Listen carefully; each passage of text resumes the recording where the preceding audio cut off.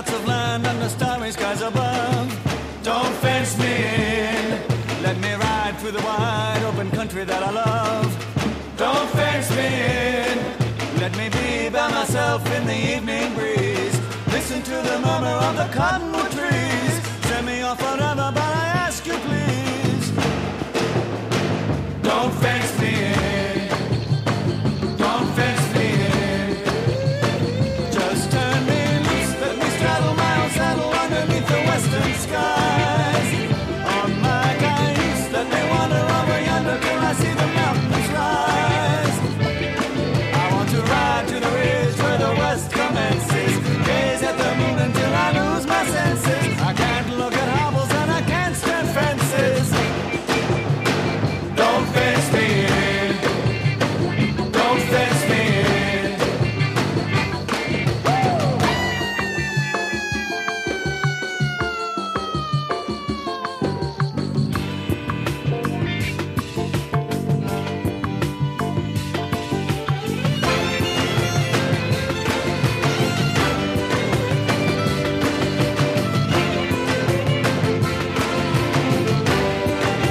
Give me land, lots of land, and the starry skies above.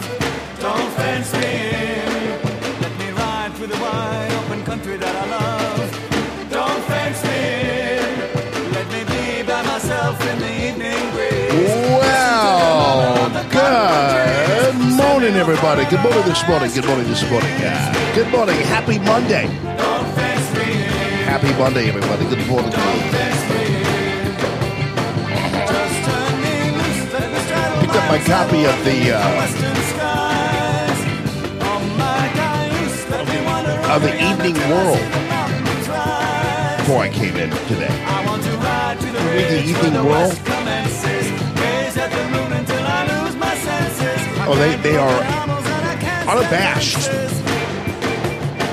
Don't fence me in. when it comes to talking about crime in St. Louis. Oh, yeah, they Don't fence me in. don't pull any punches in the Evening World. Don't fence me in.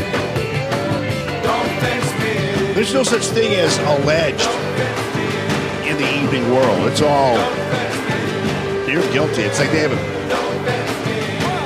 article here about a woman that she killed her baby.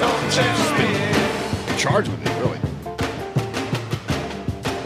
Murder Mama Posse they have. Do they have wife beaters and sweetheart mistreaters in here still? They used to have a whole section called wife beaters and sweetheart mistreaters in here. They also had a thing called the gun club. They don't do that anymore in here, apparently.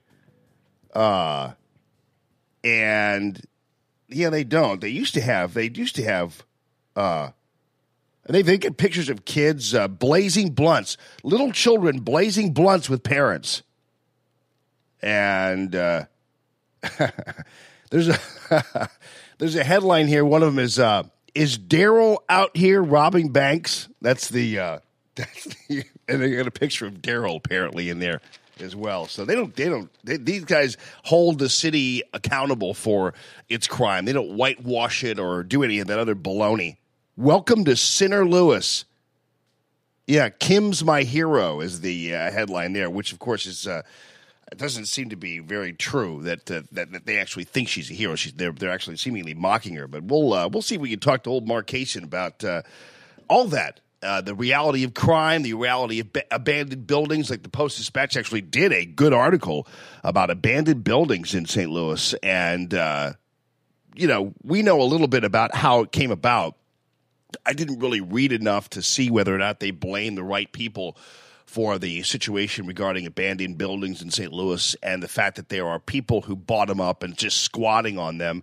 And just so happens many of them are campaign donators to the aldermen who are overseeing these communities where there's so many abandoned buildings. So we'll follow up on that. Also going to have Mark address this issue regarding Kavanaugh, this bull crap deal with these allegations against Kavanaugh. And the fact of the matter is what's going to happen is ultimately this is going to be delayed. This is the anti-Trump Republicans are going to come out in force. There'll be just enough of them to where they want. I mean, you think Susan Collins is still going to vote for Kavanaugh after all this? Even if it's not true, who cares, right? You got Lindsey Graham saying that she needs to be heard and blah, blah, blah. And, in spite of the fact that they're utilizing some therapist notes that have that aren't even congruent with the woman's own account of the story. And she's now claiming that the therapist got it wrong, not me. It's the therapist who recorded the notes inaccurately. So that's why this is all happening. So, it's unbelievable. Hey, Michael, thanks for tuning into the show, man. From Ulsan, South Korea.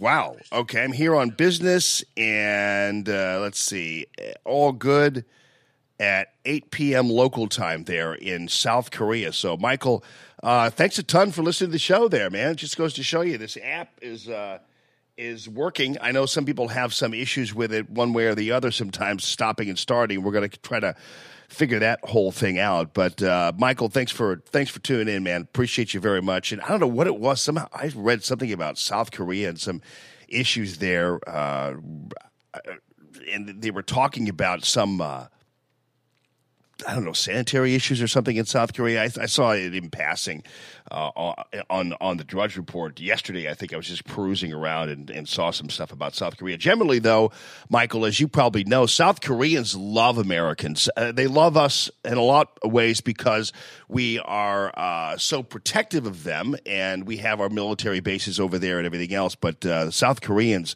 love them some Americans. So, Michael, I hope you're receiving some of that love. And I don't know what you do for a living, but thank you very much for representing there in South Korea. Got to get you an RFA hat to wear in South Korea, buddy. See if we can spread the news. Because if you can listen to us in South Korea, then we're done.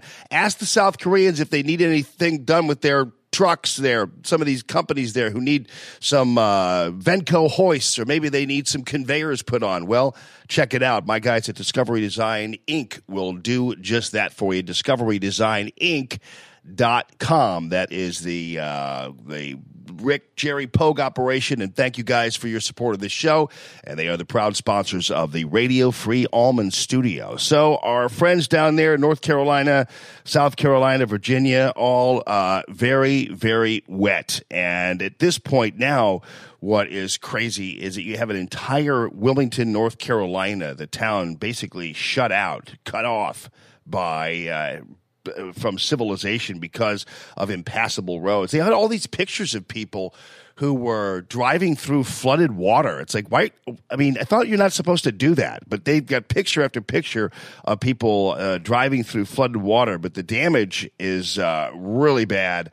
And so our prayers go out to all of our fellow Americans there in North Carolina and in South Carolina and beyond, because it's wet, just like the president promised, and it's big, just like the president promised.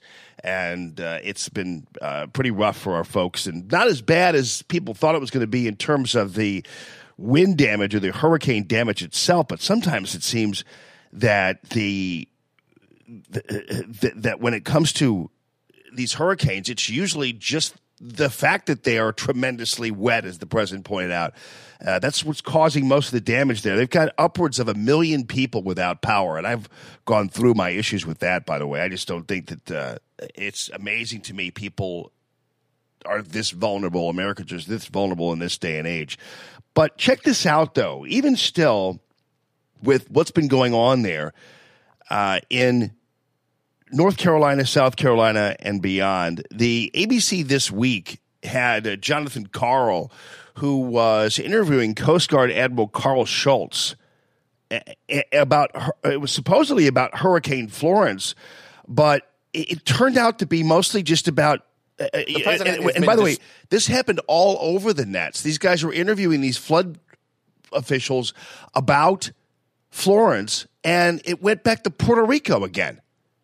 It doesn't. These guys. We've got Americans who are suffering in many parts of this country in the southeastern seaboard because of this Hurricane Florence, and these guys just want to talk about this stuff.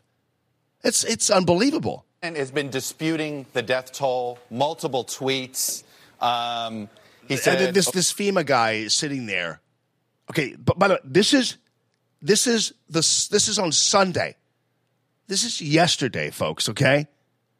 And this FEMA guy is sitting there with his, and this time he puts his tongue in his mouth like, oh, here we go. These a-holes are going to be talking about the Puerto Rico deaths, which, by the way, have been roundly disputed by any single account that comes before the account that came a month ago that upped the death toll, or 2 months ago, that upped the death toll to nearly 3,000. What a bunch of garbage this whole thing is. I've told you, you guys, I hope, printed it out or have it at your ready, the Breitbart story that basically just told us time and time again, every single news organization up through Puerto Rico in the aftermath of Puerto Rico, study after study after study showing there were no more than 1,100 deaths of people there. 1,100 deaths. And suddenly out of friggin' nowhere, the New England Science Journal has some rounded number to 3,000 plus. And they came, and it was done on the basis of a model, people, not on any real actuarial facts, but on a model they developed to determine deaths. No bodies, no counting bodies, just a model 2 months ago. Why do you think this was done?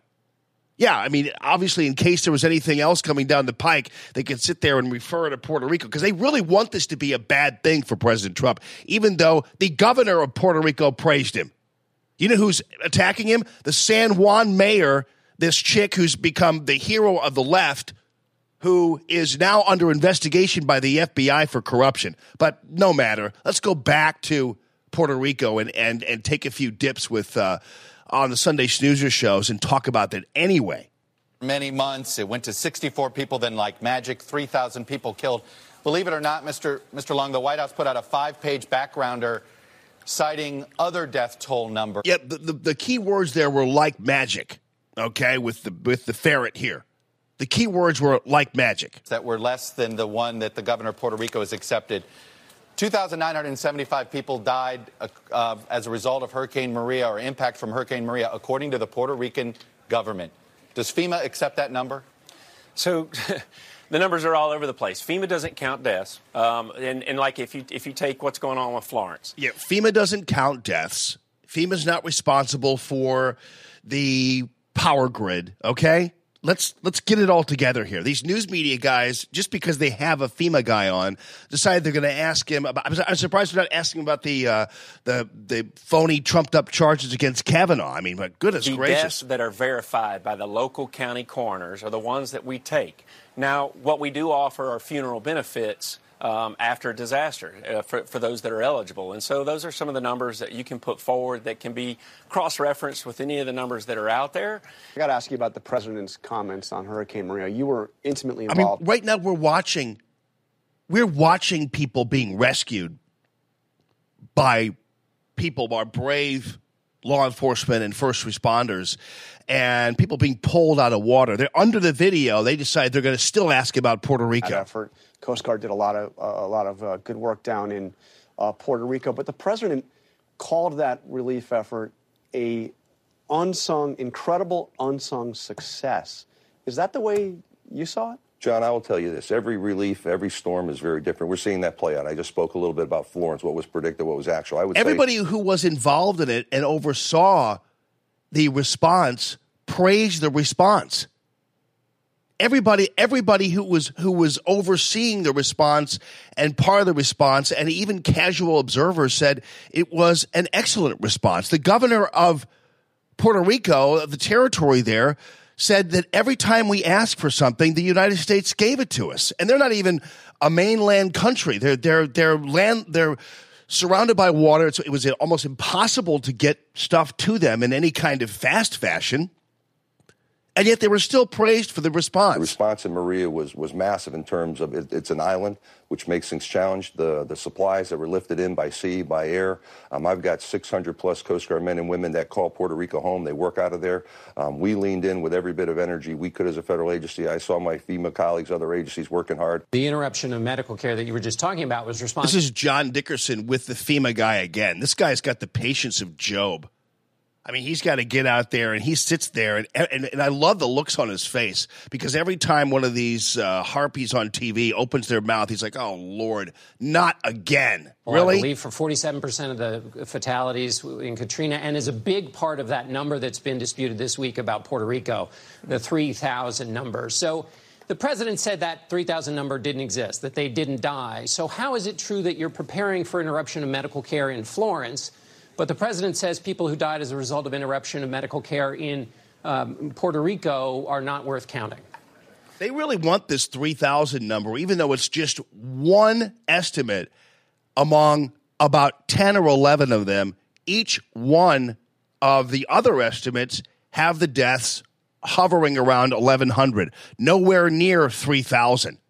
Boy, the 3,000 surely came in handy, though, on the anniversary of the attacks of 9/11, didn't it now? Yeah. Well, look, these studies are all over the place. The Harvard study was done differently, studies a different period of time versus the George Washington study.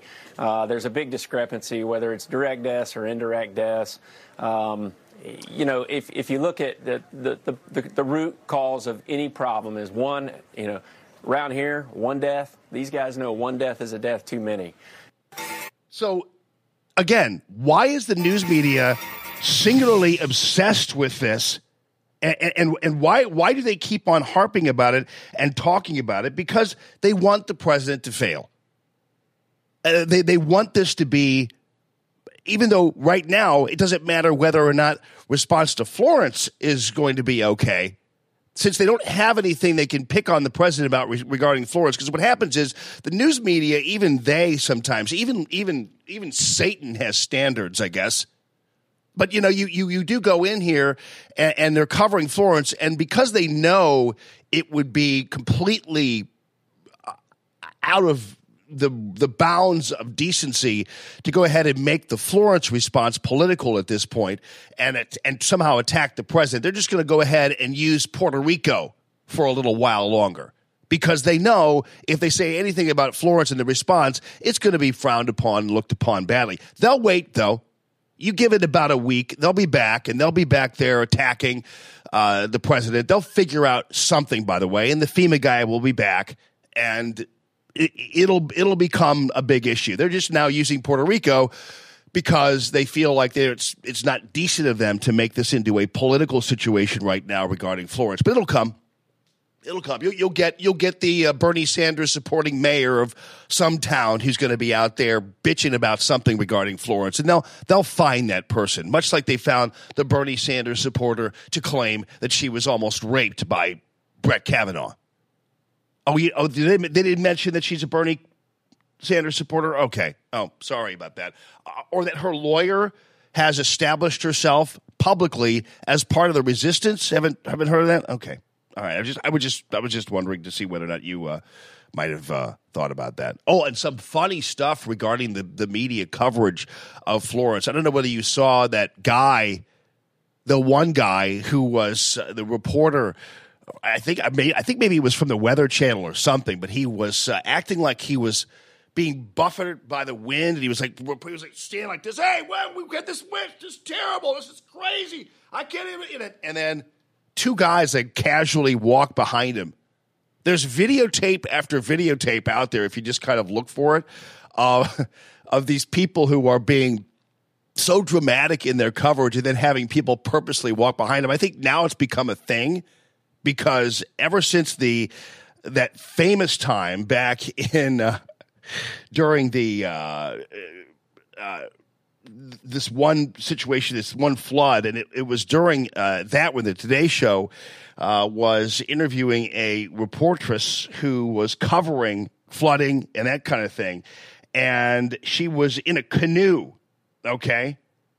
And this woman, by the way, she was hired by the networks, by the way. She's working for the networks now. But she was sitting there reporting on this flooding. But first, the severe flooding here in the Northeast as more rain continues to fall today. NBC's Michelle Kaczynski, I guess she's in the canoe, is in Wayne, New Jersey this morning. Hey, Michelle, good morning. She's in this canoe. And she's got a paddle with her and everything else, and they're going live to her. And that's Matt Lauer, and the only reason he's not raping her is because she's in a canoe and in a in a tub of water. So thankfully for her, she's protected from Matt Lauer. But still, he's going to be talking to her, and listen to this, how this goes. Good morning. Well, obviously we're getting a nice break from the rain, but not the flooding. This is essentially now a part of the Passaic River in this neighborhood. It rushed in yesterday through the streets. These guys walk right through the shot. Like she's in a canoe, okay? And and these guys walk right through the shot. You know what? And even still, thankfully, you know, the Matt Lauer and these guys, they have to address it because we're watching this, you know. We're watching it. Good morning. Well, obviously we're getting a nice break from the rain, but not the flooding. This is essentially now a part of the Passaic River in this neighborhood. It rushed in yesterday through the streets. Listen, I always believe in my own mind that first responders do, in fact, walk on water. But nonetheless, these guys were not walking on water. She was basically canoeing in about an inch of water. And it's really tough to control a canoe or a boat when you're out in it. It's much deeper. Of course, we're watching this, and so the Lauer and what's-her-face just can't possibly ignore it. They have to say something about it. Actually, Michelle, I'll take it. Is there some kind of severe drop-off there between the foreground? Let's go back. We saw these guys a second ago, Michelle, walking. Are these holy men walking on top of water? What's going on here? Why walk when you can ride, you guys? When you have a ride like this, why would you want to walk? Yeah, right. So she doesn't. She's trapped and caught. Did you see the video, Matt? She's trapped and caught by this, and you know, you got to give Lauer and Katie Couric credit for pointing it out, because at some point you're gonna, you know, and they can throw her under the bus because she's just some local reporter someplace. Sure. Well, they wouldn't let me go back into the deep water because they were afraid I would just drift away. Strange piece of video there, Michelle. Is your oar hitting ground? So she had. I mean, Katie Couric. I mean, you know, I've heard many dumb questions put forth to people by Katie Couric, but that was a pretty smart question by Katie, saying, "Is your oar hitting the ground?" Yeah, or Michelle. Is your oar hitting ground, Michelle? Of course not. Okay. I mean, come on.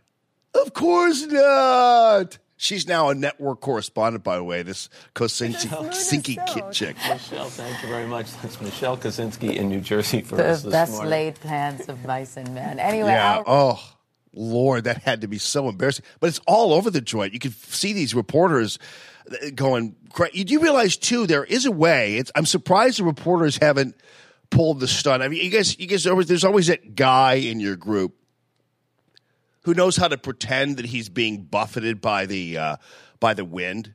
There's always some guy who can attach himself to a light pole, right? And then I don't know. I've never had the upper arm strength to do this. But, you know, there's always that guy in the group. Matt, did you ever know anybody who had the ability to grab hold of a telephone pole and act like they're and be prone and stick their legs out like they're being buffeted? There's always that guy.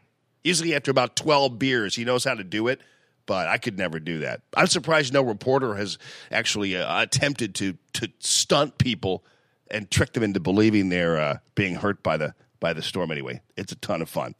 Coming up, yes, we've got our buddy Mark Cation coming in because we're going to address this. These guys are. Oh, by the way, I'm also can't wait to talk to Mark about the leading contender for the Democratic nomination, porn star lawyer Michael Avenatti, who's being promoted as the next best thing for the Democratic Party. So we'll figure out how that whole thing works out. And he's, of course, anxious to talk about the Kavanaugh thing. Now, again, I don't want to depress you all this morning and make you sad about this, but the reality is it doesn't matter whether it's true. It's not going to matter in the end whether this is true or not. At this point, the damage has already been done. The story is out there, and the people who don't want to give President Trump this victory of his with Kavanaugh are not going to let it happen. I guarantee you, because Susan Collins was all set to go ahead and confirm Kavanaugh, I guarantee you she's going to be one of the first ones out of the blocks today being interviewed by so-and-so that she's not going to vote. I can't vote for him. She needs to be heard. So now she's going to be testifying. This whole confirmation is going to be delayed. And Lindsey Graham's already out there talking about how she needs to be. I mean, anybody who is anybody in the anti-Trump movement, Republican Party elements at least, are now going to stall this and have cover for being able to kind of beg off on the deal. And again, if somebody is, if it's true that somebody was that Kavanaugh tried to rape her, that's pretty bad news. But right now, there's nothing that supports it. Even this polygraph test. Let's have her take another one that is actually officially given, so that we can figure this out and figure out what was going on. Because the polygraph test, it doesn't address the issue of Brett Kavanaugh. It addresses the actual act itself, what happened to her itself. So apparently there's some discrepancy as to whether or not this happened, and if it did, there's some discrepancy as to whether or not it was Kavanaugh involved. And keep in mind, too, the therapist notes that even Kaysen refers to, the therapist has notes. It's like, well, wait a minute. The notes don't talk about the actual individual, but they don't even have names in the notes.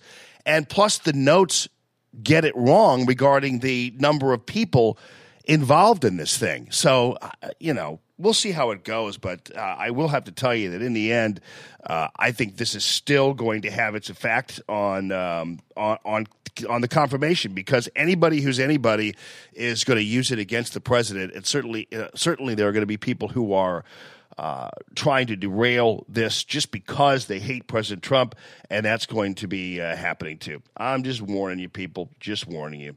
Hey, ladies and gentlemen, without further ado, it's time for our national anthem. Happy Monday to all of you.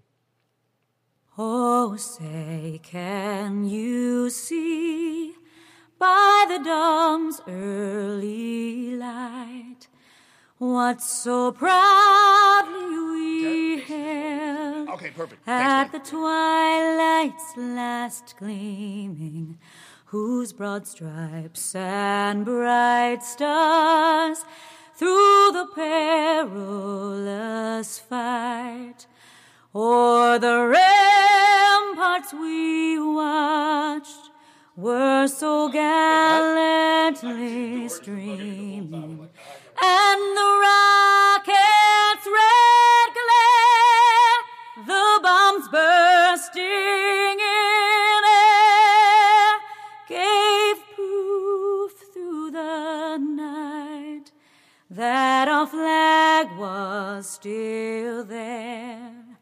Oh, say does that star-spangled banner yet wave o'er the land of the free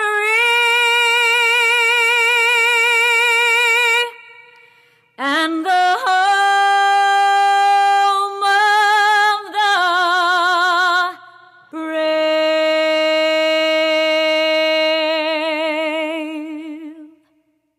Do you have credit card debt? Golden Oak Lending has the expertise to show you how to refinance your home and turn its increased value into cash, and you pay nothing out of pocket. People often tell me they didn't call sooner because they didn't think we could save them money. This is James Hawkins from Golden Oak Lending. With our expertise in today's increased home values, we can usually save you money. Call 314-567-GOLD. NMLS 114937, 111 Westport Plaza, St. Louis, Missouri. Call 567-GOLD.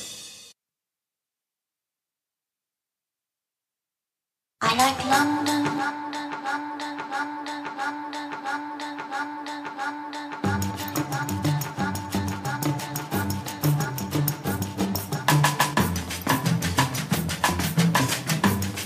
Good morning, everybody. Happy Monday to all of you.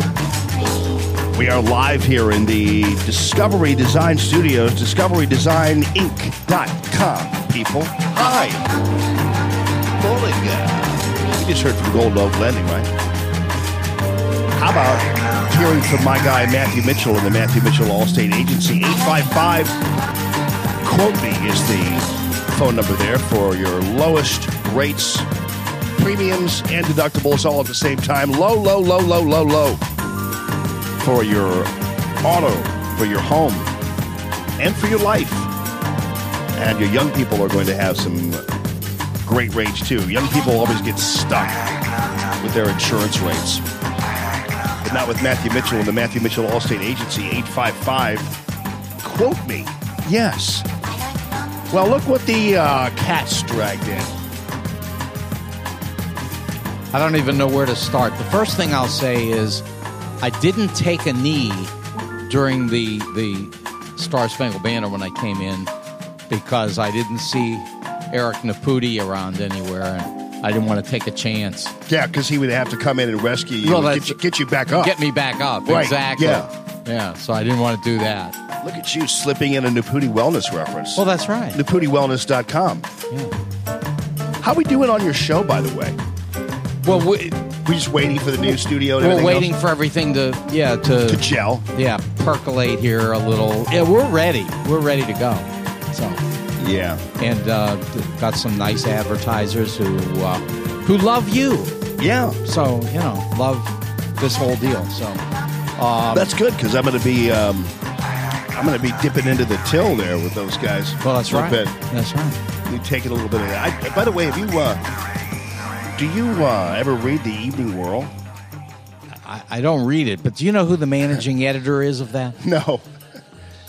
I love this. I love this newspaper. They do not waste any time at all calling out the criminals and stuff in St. Louis. The funny part is, and I don't know if you remember. Look at the wonderful whirlwomen. Yeah. Do you remember Brian Ireland? No. Okay. Well, he was one of the lefties. Oh, they do have the Gunplay Club. I wouldn't be surprised. Well, they used to. I was worried because they didn't have the wife beaters and sweetheart mistreaters area there where they put all the domestic violence guys. They didn't put, but they do. I did wonder if they had a gun club, and they do have that. They do have the gun club, the Gunplay Club. And this is everybody arrested for a gun crime. And by the way, read this list, and these are individuals who are actually sentenced for gun crimes. So, yeah. No, I just want to tell you. I mean, not that it means anything. It's just that Brian Ireland is and has been the managing editor of The Whirl for years, and he was on lots of different radio and TV programs with all of us. I was wondering, is he black? No, he's white. How really? Yeah. I know. How come both of the black newspapers in St. Louis have as their leaders, their bosses, white dudes? Yeah. Well, I mean, I'm not against Brian, but they do with St. Louis American. No, I know that, but it's different at the American because the American. I mean, Chris is not Brian. Brian is a radical fighter. Okay, Chris is.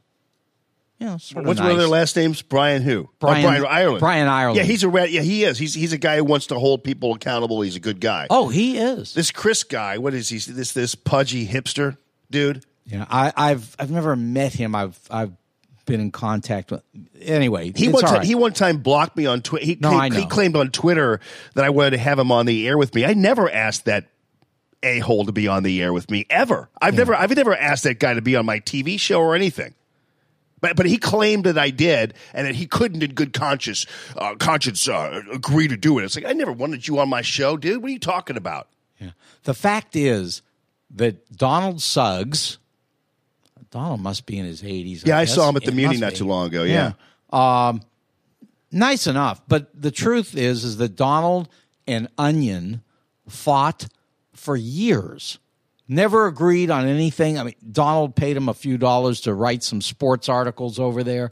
That was lots of bad stuff. I'm gonna posit this to you, and I think you will agree, and I think many people in the black community will agree. people like Donald Suggs and some of these other so-called black leaders and black opinion influencers, really, that's been the problem in the black community for a long time, is this obsession with being in the white people club. Definitely.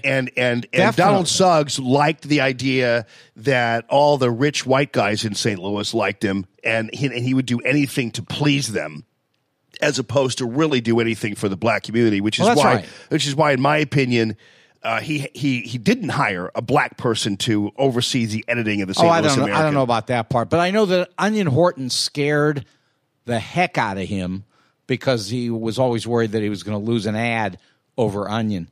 But, you know, the best part about what you're saying, because I think it's perfectly accurate. Yes. Perfectly accurate. The best part is that there is a black person, and I say it strongly, black, who is coming on the scene. Well, she's been here a long time, but she is coming right here into St. Louis for a political battle that will begin the day that the midterm elections are over. And that's Jamila. Jamila Nasheed will be running for president of the board of aldermen. She's already announced she's running. She's running right now. And you mean the Jamila Nasheed who claimed that turkey sandwich guy was shot in the back of the head by a cop? Jamila Nasheed is a strong black lady who is not going to play. And let me tell you that she's not very nice to police officers. I'll tell you that. She totally lied about that with a turkey sandwich guy. What's his name? Who was shot by the police officer? He was just eating a turkey sandwich, which was completely baloney. But it didn't help that she tweeted out that he was shot in the back of the head. One of her strongest supporters, not surprisingly, is Anthony Shahid.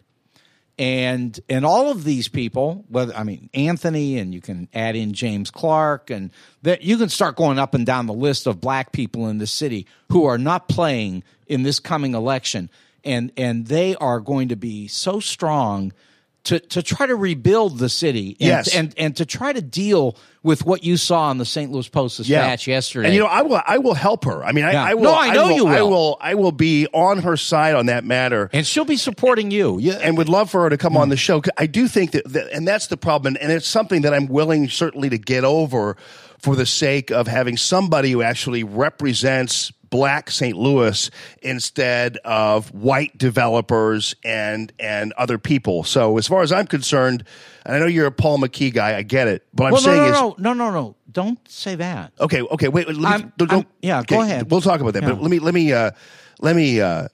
But I will support her on that because I think the biggest problem we've had in the city of St. Louis are black aldermen who kowtow to white investors and are more than willing to sell their communities out for the sake of a check in their campaign coffers. So, most of them get nothing. They get a nickel. Really, they get a nickel and they sell out for a nickel. Yeah, they don't sell out for big money. They take nothing. Onion used to laugh at them for that all the time. But if they weren't even great at corruption, they were terrible.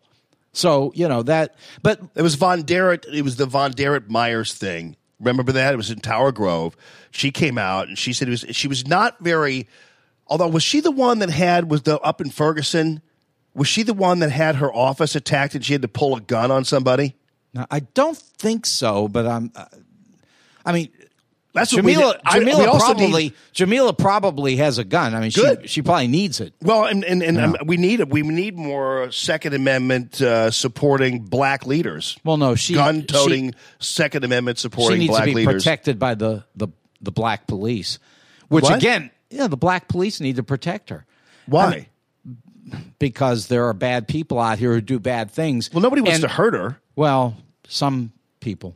Probably, yeah. I'm sure, whatever. But and that's another thing that's horrible, as we know. We won't get into it now, but the difference between black and white police in St. Louis. I know many black police, and I'm very friendly with them all. I know no white policemen at all. I know none. Maybe you should. Well, and you should know. I'll some introduce black you to ones. a few of them, and I've introduced you already to some of the black ones. I know, Yeah. Like you mean I know the chief of police, for instance. Well, we both know John Yeah. Hayden. Yeah. And he's John Hayden used to be. He's good on your side. He's good on my side. Yeah. And John Hayden's paid his dues. He used to be with the so-called crack team, the drug unit up there, right? Headed by Ron Clyer. And John Hayden used to be the guy. He would be the most Hayden, who's the chief of police now, but used to be an undercover agent with the drug unit in St. Louis. Back when we actually, back when police were actually able to pull somebody over on a street corner and say, what the hell is in your pocket, or what are you doing, when they look suspicious. And they can't do that anymore because they're afraid of getting sued by, or they're afraid of Anthony Shahid saying that they had their hands up and don't shoot. Okay, but Anthony's out on the street taking young people off the street and trying to get them away from the things that you don't. I know. Brother Bob, none of us want Brother them. Bob confirms it. I get it. But anyway, so no, John Hayden, the chief, used to be the guy, and he used to be like this. He played a injured Vietnam vet or something, and he'd go up to people and go, "You have any weed, man? You got any weed?" And they, yeah, I got some weed here. I got a whole big bag of it. And he's like, "You're under arrest, bitch." And that was how it all worked out. And that was John Hayden, who's now the chief. So he paid his dues. Yeah, good anyway, person. What Very were you talking good about? person. Oh, yeah, the black-white police. Come on. Well, listen, unfortunately, we have a black union and a white union, and these police officers the white union don't really like but it's each funny other. How the white Unfortunately, union it's funny how the white union doesn't call itself the white union, but the black union calls itself the black union. That's Right. all you need to know. Well, that's because they know what's true. And what if they did? What if there was a white union of police there officers? is. They'd be racist, wouldn't Well, there they? is. No, there's not. Okay. It's the regular police union. Going to force me to bring these people in here.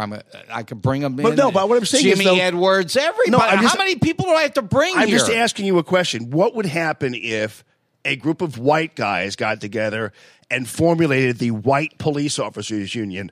What do you think they would be called? Okay, racist. White people don't need the protection that black people need in a country that oppresses minorities.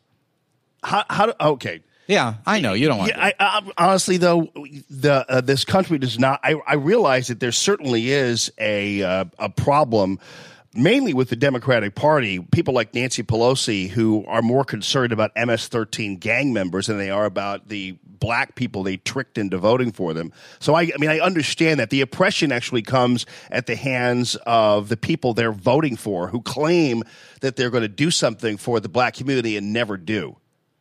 But Donald Trump, I agree Donald with that. Trump is the first black president. I'll have you know that. Oh, okay. Well, let's not talk about him. Do we have to? I mean, we can if you insist, but I mean, I don't want to say a lot of bad things about people today.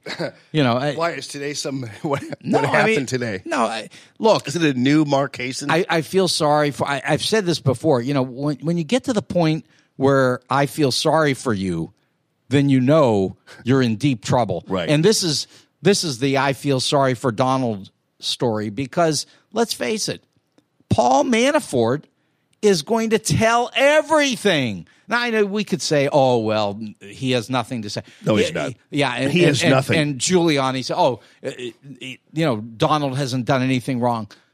Listen. I love it. Flynn's going to flip. They've Never all did. flipped. No, Flynn's going to flip. Never did. Cohen's going to flip. They never all did. have. Manafort's going to flip. No, you know what Manafort's going to do is Manafort's going to tell Mueller everything he wants to hear, because Manafort's going to try to save his ass. Now, they have to tell the truth, because if they don't, they go to jail forever. This is when they agree, when they make an agreement with the prosecutor.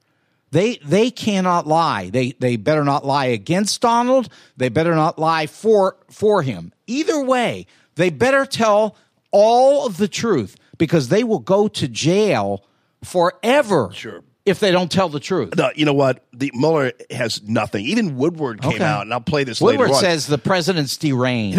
But he says there's no evidence of collusion too. So I'll take deranged. I've heard no him, evidence of collusion. I've heard him say that he doesn't know what evidence there might be. No, he hasn't because found any. He's not involved with Mueller. I've heard him. I know, but he hasn't found any. Don't misrepresent that. I'll play it for you now, and we'll get to that in a second. People also are doubling back on the police union thing. You were insinuating there's a white union. Well, there is. No, there's not. There are black people in the St. Louis Police Officers Union. Gia's husband, Paul, just chimed in. He's a police officer. And there are black people in the St. Louis Police Officers Union, just for your info. Listen, well, first of all, there's only one white guy that was in the black union, okay, which, look, Tim Person could come up and tell you the whole story. I know Tim. Yeah, I know you do. And Tim could tell you the whole story. I asked Tim and Jimmy Edwards, and I forget who the other person was there. Do any white people join the black union? They started laughing at me. They said, Kaysen, the perfect example. They're not allowed to. Perfect example. Oh, yes, they are. Perfect example of why. Why would you want to? You're still white, Kaysen. That's what. Because no, look. I asked them. I said, aren't there any white people who say, look, I want to support black people. I'm going to be part of that. The only one guy was the chief. Yeah. Okay, who did it just to make it look nice. No. Look, there are huge problems. Huge problems. Are there problems. black police unions in other cities? My understanding is that it's not. Of course. But I'm no expert on this. This is where we have separate ribbon cuttings for blacks and whites. This town is backwards as hell. Yeah, I don't think it's... I'm sorry, it is, man. It's America. It's not America. It's not America because black people believe it is. Well, okay. I agree with them. Listen, you mean the 11% of them that make up the population here?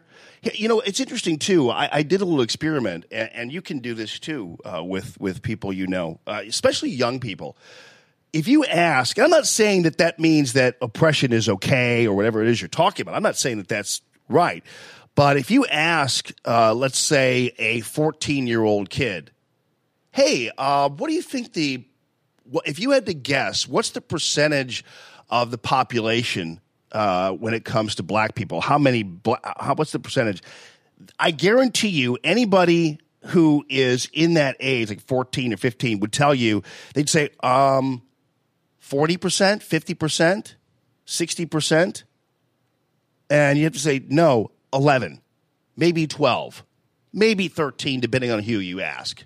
We'll have to get the variety of people who studied the Puerto Rican flood victims to come up with the number of the percentage of blacks. But black people, for the most part, are overrepresented in a lot of facets of our society, whether it be in culture, in sports, in Hollywood, and even in the corporate world. I believe that as a percentage of the population, black people are doing pretty well in terms of their representation in elements of our society, considering there aren't many of them. I'm just telling you. Listen, the numbers on all these things are amazing. We only have, 40 million black people. We have 3 million Muslims in the United States. I thought it was 7, but that's all right. 3 million. No, we have 7 million Jewish people, or maybe 6 or 7 million Jewish people, and there's one for you. I mean, I don't even know how you find somebody Jewish, given there's so few around, but we're everywhere, right? Yeah, how many did you say were here? 6 to 7 million Jewish people. Yeah. Only 13 million in the entire world. Right. Yeah. Yeah. 1.5 billion Muslims. There are 3 million in the United States. I mean, these are interesting numbers. You want to talk about men? Kavanaugh, you want to talk about? Yeah, we will. We'll get to that in a second. I was just trying to cleanse myself of whatever you were just doing there. I couldn't figure it out. All right, so yes, let's talk about the Kavanaugh thing. I told people early on, and I felt bad about it because, but it is the truth, that at this point it's not going to matter what the truth is, unfortunately, because you've already got people like Susan Collins and these other anti-Trump Republicans who were looking for an excuse not to support Kavanaugh. They were looking for an excuse not to vote for him and couldn't find one. And so you've got people like Claire McCaskill who probably would have voted to confirm Kavanaugh, who now can say that I'm a proud member of the Me Too movement and I'm not going to vote for him. Susan Collins will do the same. Lindsey Graham will probably do exactly the same. That's the problem with this story now, is that regardless of whether or not it's true, it's still going to hurt. And that's the problem, is now it doesn't even matter. And these days, the truth doesn't matter at all. You could say Jamie Allman threatened to sexually assault a teenager, and it becomes headline news when it's false. At least I'll be able to collect money from those people. But unfortunately, Kavanaugh is not going to be able to do that. Yeah, well, we know all the allegations against you are false, but here's the thing. We don't know what happened as far as this woman-man relationship thing with Kavanaugh, but we know one thing, which I always tell you. I know it makes you laugh, but men are very bad. They're horrible. Men are a problem, and women. Mark's going to get laid tonight, and women everybody. and women know it. Yeah. All right. Women know it. No, they don't. So, not my women. Well, I mean, these women on who listen to the show and watch the show. I don't call them my women, but you know what I'm talking about. The people who listen to the show. Well, they don't think. I suspect that many of them will also tell you how they have been mistreated, mishandled. But again, that doesn't matter. Approached improperly. That's not relevant to what's going on with Kavanaugh. Even if it were true, let's pretend it were true, that your fantasy that all men are bad is actually true. Mostly. It's not still mostly bad. Not Phil Donahue. Okay, it's still.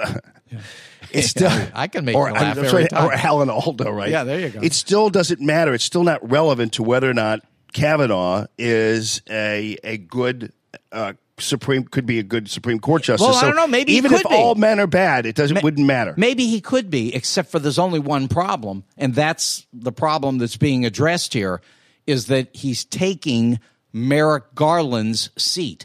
So if you want to confirm a Supreme Court justice this week, you could do it, because I guarantee you can get a giant vote right now for Merrick Garland. He's in. Okay. That's not going to happen. Well, first of all. I know, but that's what I'm telling you. Right. Look, this is the fight against I'm sure what Hillary was Clinton done to Merrick Garland. Okay. If Merrick Garland hadn't been done, this wouldn't be done. All right. In other words, what you've so far mentioned in regards to the Kavanaugh is not 1 ounce of any factual basis on which to believe Kavanaugh I can't did prove anything it. wrong. We It's weren't funny. there. I know, but it's funny how you're mentioning Merrick Garland and you're mentioning all men are bad, but you've never mentioned one thing about this That's case. Right. The therapist confirms what we need to know. No, she doesn't. Yes. Enough. The therapist confirms enough. And there's a lie detector test, and she'll take another one. And let me tell you something. Better. These polygraph exams are extremely accurate. Now, they're not, you can't use them in a court of law, but they are very accurate. And she will pass one every time, and she'll take any that you want. I mean, she'll show you the one she took. You can bring in that DeMarco guy from Dr. Phil, who's an expert on this. He'll give it to her. Everybody will give her a test, because I'll tell you, she's going to pass every one of them, because this guy did it. And I'll tell you where this guy better be careful. Kavanaugh, at this point, doesn't have too much of a problem, because what he did 30 years ago, he's not going to be in trouble for. But if he lies, which he's going to do, and he already has, I guess, if he lies to Congress, if he lies to these congressmen about what he did 30 years ago, he may not end up in the Supreme Court. He'll go to jail. Okay. All right. So jail. All right. Okay. You know that. So now we know. Jeff Smith went to jail for right. Come on. Okay. So now we know what your dream was. Yeah. Okay. Throughout the evening time. Merrick Garland is the name. You apparently took notes while you were sleeping with your dream. So thank you for bringing those notes in and telling us. But yeah, that's all we need is Dr. Phil's polygraph expert to come in to decide a Supreme Court justice thing. But here's the deal. Sure. First of all, on the notes don't even mention Kavanaugh's name. That's the therapist correct. Notes. And the notes get it wrong, the number of people who were part of this operation. The notes are indicating 4 guys attacked her. Now, she's claiming now that, oh, no, the therapist is the one who got those numbers wrong, not me. She was attacked. It doesn't matter how many guys did it. Well, no, it does matter, because her story is that 2 did it. Yeah. So it does matter. That's right. Now, keep in mind, too, the woman herself is an avowed Bernie Sanders supporter. Her lawyer is a on-the-record member of the resistance. Yeah, that's fine. And it's a matter of fact that Kavanaugh's mom presided over this woman's bankruptcy situation, her mother's bankruptcy or something like that. So Kavanaugh's mom actually is involved with this family. Yeah. Well, Gorsuch's mom was part of the head of the EPA 30 years ago in a case that's coming up right now. Look, I wouldn't bring the mother thing into this. Gorsuch's mom was on the other side. Look, what's happening here is happening because of one thing, and you know it, and I know it. It's because of Merrick Garland. No, right. Well, then you should be ashamed of that. No, because I wanted them to walk out completely, but they came up with a good way to handle this. But this shouldn't be.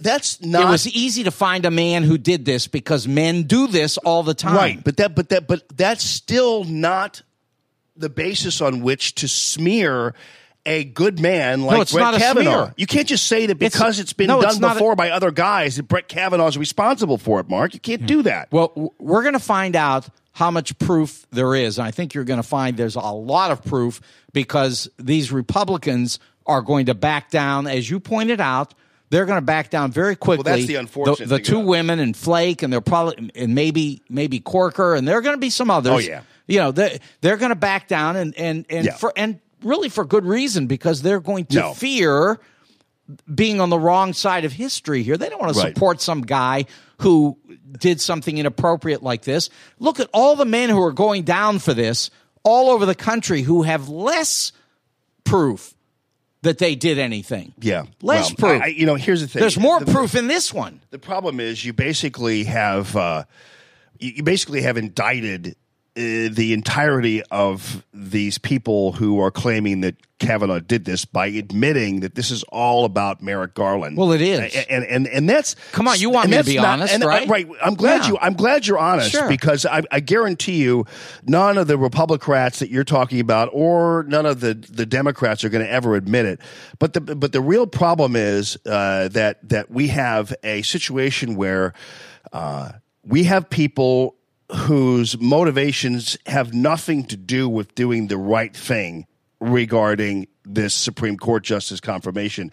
Everybody you just mentioned, they all have axes to grind against the president. And so any excuse they can possibly use for not confirming him or for jumping ship, they're going to utilize, which is the sad thing, because in this country now, you basically can just throw anything out there and it's going to, even if it doesn't necessarily stick, there are going to be individuals who are going to use it to hop off the bandwagon. And that's the sad thing about this. Is it doesn't matter now. Truth doesn't matter anymore. No, it does matter.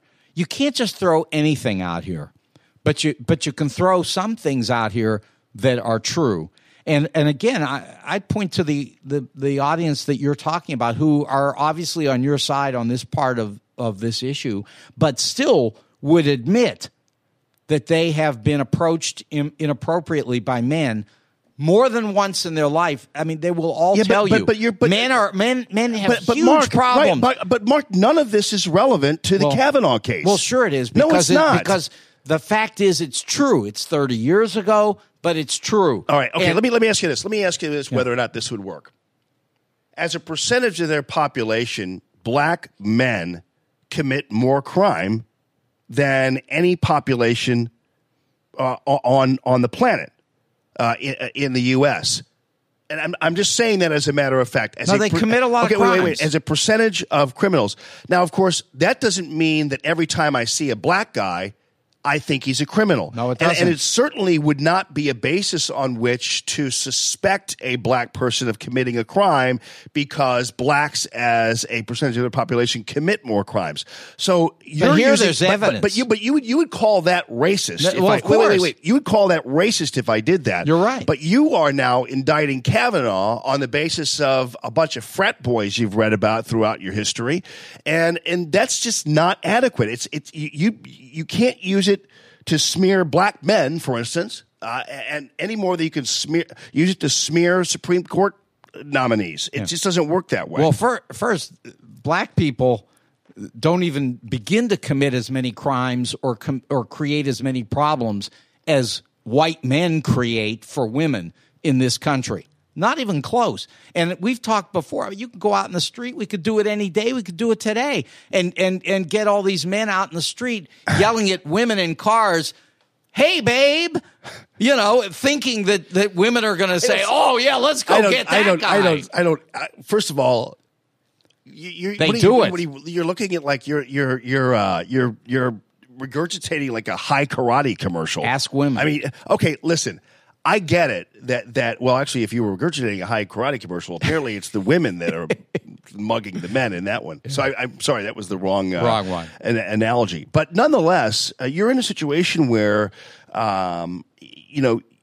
you're talking about how men are going, "Hey, babe, when was the last time you saw some guy?" They do it all the time. Screaming at a woman they don't from the bother street. me. They leave me alone. Okay, so let me they ask- leave you alone. So is this? But your wife and my wife and our girls, our daughters. I mean, they put up with this nonsense. Oh no, I know that day. there are a bunch of dogs out there. I get it, and most of them, unfortunately, that have been actually on the record are a bunch of liberal Hollywood guys. Oh, stop it! Oh, come on, Les Moonves Okay. and Harvey Weinstein. Now, again, let's go back to your logic. Okay, so far the number of liberal men who have been tagged as molesters in the Me Too movement. So far, the number of liberal men exceeds the number of conservative men. Now, am I then going to say, based on that all liberal men are dogs? No, I couldn't say that because that wouldn't be fair. So again, because Phil Donahue's not. Let's go back to your claim that because men have done this before, Kavanaugh is guilty. No, there's evidence that he's done it, and there's no evidence that he's done it. And and when there's evidence, you need to believe it because in this But world, there's no evidence he's done it except for the woman's story. The woman's story seems to be pretty good. And she's a Bernie Sanders supporter, so she's already impugned. Did you believe Anita Hill? No. Okay, well, come on. She's telling the truth. There's lots of evidence. All I remember 30 years later, everybody knows she was. All I remember is pubic hair and coke. That's all I remember. And it was all true and all verified by everybody. Look, there's not going to be another different flavors of coke now. They should have a pubic hair flavored coke. There's not going to be another Clarence Thomas that gets on the Supreme Court under these circumstances with these kinds of accusations. Look, this lady is not coming out. Her life has changed forever. Look at what happened to Anita Hill. This lady's not stupid. She's a college professor. She knows what she is going to be faced with for the rest of her life. After all, she's a college professor. Yeah, she knows what's coming. How could Kavanaugh possibly be innocent? She knows because what's she's being coming. Accused by a college professor. She knows what's coming for the rest of her life. She will be attacked over this. No, she'll be interviewed on the Today Show and The View. That's the rest of her life. Okay, that too. And write a book. So this woman's not going to have any problem at all. Here is the problem with it, though, and that's why it's very frustrating, is that it doesn't matter whether I'm right, and it doesn't matter whether you're right. It matters whether or not these individuals in the Senate are going to utilize this to get back or to punish President Trump. That's what this is all about. So Jeff Flake's not going to confirm Kavanaugh. No, he's not. He'll make a big speech on the Senate floor about how we're tired of these men, and from a guy who I can't wait to hear the what did he say? Oh, grabber! It's no wonder that a grabber by the P president. Well, that's right. Has nominated another grabber by the P Supreme Court nomination. Isn't that true? That's a free one. Isn't that true? Nuts! I'm giving you that for free. Isn't that true? No, it's not true. Well, of course it is. Look, there are like 20 women out there that'll tell you what Donald has done, and okay, so there's only one for Kavanaugh. But look, I'm telling you, this goes back to Merrick Garland. If everybody played this straight from the beginning, we would not have this problem. But this country is dealing with a situation where no one's playing it straight, and so now the Democrats are fighting back, and they've got evidence to fight back with, and they're going to use it in a way that I know it's it's unseemly. It's unseemly and wrong. But you also said that when you refer to this, that it just is. It really, you agree that it doesn't matter whether there's any merit to the Kavanaugh case. But there you're is admitting merit. But this there is a merit. ploy. There is merit. That's the point. And again, you want a new Supreme Court justice? Merrick Garland is ready to go. And Kavanaugh, by the way, says Merrick Garland is a great person and highly regarded, and he's not even that liberal. I mean, look, it's just this isn't even about Donald. It's about Mitch McConnell. That's really where it is. Well, unfortunately, what's going to happen is this is really in the end all about Trump. And it's sad because in this day and age, again, it's confirmed, and this will confirm it too, that it doesn't matter whether or not something is true anymore. All you have to do, matters. no. All you have to do is say it because we're going to have a bunch of gutless Republicans. Susan Collins. Now, I don't want to smear her before she makes a decision, right. But the reality is that's what's going to happen today. We're going to hear from Senate Republican after Senate Republican who will say they cannot, in good conscience, vote for Kavanaugh, even after because the woman will have to testify. They're going to have her testify publicly, and a lot of it's going to be because they want to embarrass the president. No, it's because they remember Roy Moore, and there will not be any Republican who will even remotely question her with any kind of precision because they don't want to be accused of being anti-woman because that's exactly what people. Well, that's so right. You ask this woman one question about her tail, and you are going to be a sexist. So the problem is all going to boil down to a bunch of gutless Republicans and gutless U.S. senators, and then we've got also the Democrat women. Feinstein or Stein or whatever the hell her name is, and Claire McCaskill Stein and Heidi Heitkamp Stein and all those people are not going to confirm confirm Kavanaugh because where they would have. I guarantee you, Claire McCaskill was going to be a yes vote for Kavanaugh because she had to do it. But instead, what's going to happen? Can't do it now. She's not going to do it now. No. Jeff Flake, that little pussy. He's not going to vote to confirm Kavanaugh. That little punk ass Jeff Flake, and certainly Lindsey Graham probably won't either because he's hedging a little. Oh, of course he's. Yeah.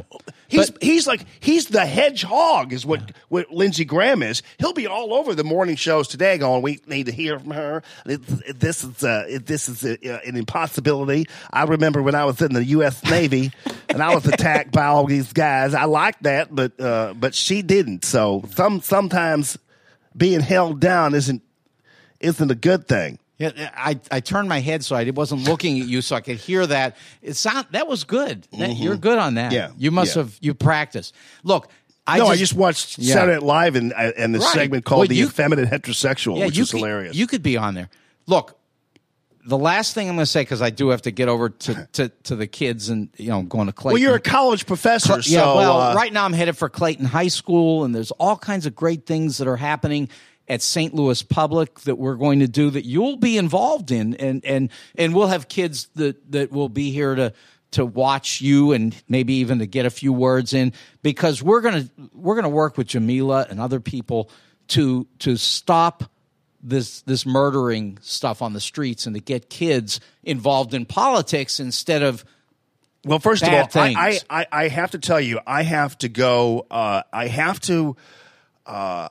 have to get past the anti-cop element there with Jamila Nasheed. However, and we will eventually, because if Jamila Nasheed is actually going to do something that is good for this city and indeed ultimately then good for the region in terms of attacking the scourge of the abandoned buildings and the developers who buy up these buildings and don't do anything, then hopefully then I will support her in doing that. But I got to get past the turkey sandwich guy and the lies about it. And I think we will. I think we will.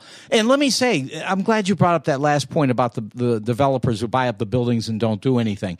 The developers buy the buildings because they think they're going to make a profit, and that's capitalism, and I understand that. And that's my only okay position with Paul McKee, is because he's a capitalist and he's out here doing things to try to make money. His job is not to take care of the public and to protect anybody or to build anything, really. It's just to make a profit. Now, government is there to hold him accountable, and unfortunately, government has not done that. And that's why somebody like Jamila coming in that will hold people accountable so that the rules are followed properly and that people are treated properly, that would be a good place and to rebuild St. Louis with that. When the black politicians on the north side stop allowing these developers to go ahead and grease up their coffers and get them cruising, then that'll change. If Jamila Nasheed is willing to done change the that, same thing. Well, no, but the north side aldermen who have been there for 50-some years have been ill-serving black people in the North St. Louis area. I agree. They absolutely have. Some have. And on top of that, it's odd because McKee bought all that property after black mayor Clarence Harmon said he was going to create. He was basically going to turn Hyde Park into a golf course for white people. I'm very sorry, by the way. Clarence, unfortunately, is white, but that's another discussion for another day. Well, anyway, he was the black mayor who threw the entirety of the near north side under the bus just for the sake of the developers and this pipe dream that he was going to turn that into a golf course. People sort of liked Clarence, right?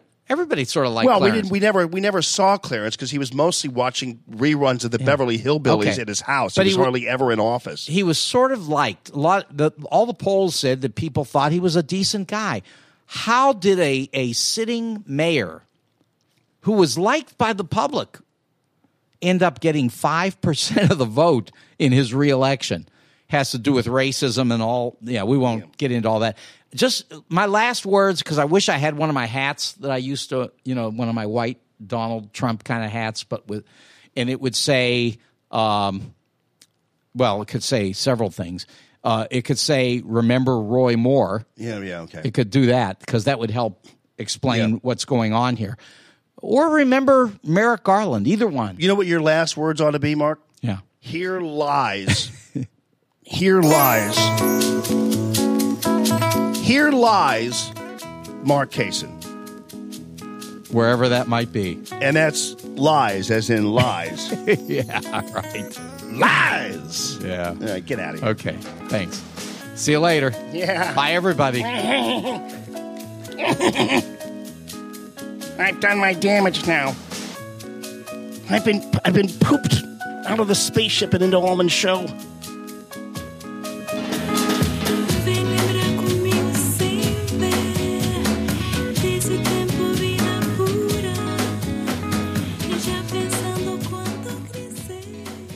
Yeah.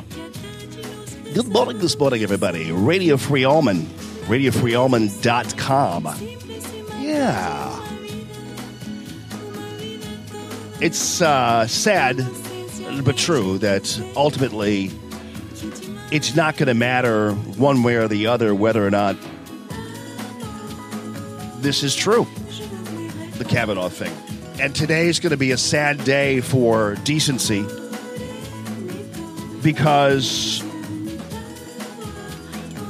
we are going to just see all of the usual suspects coming out of nowhere and jumping ship. Because now they have a reason to. Before, if you voted not to confirm Kavanaugh, you would be looked upon as petty and as wrong and as just it's because you don't like Trump. Sorry. And now they're going to just use the mere suspicion regarding Kavanaugh as a reason to say, no, I'm not going to do this.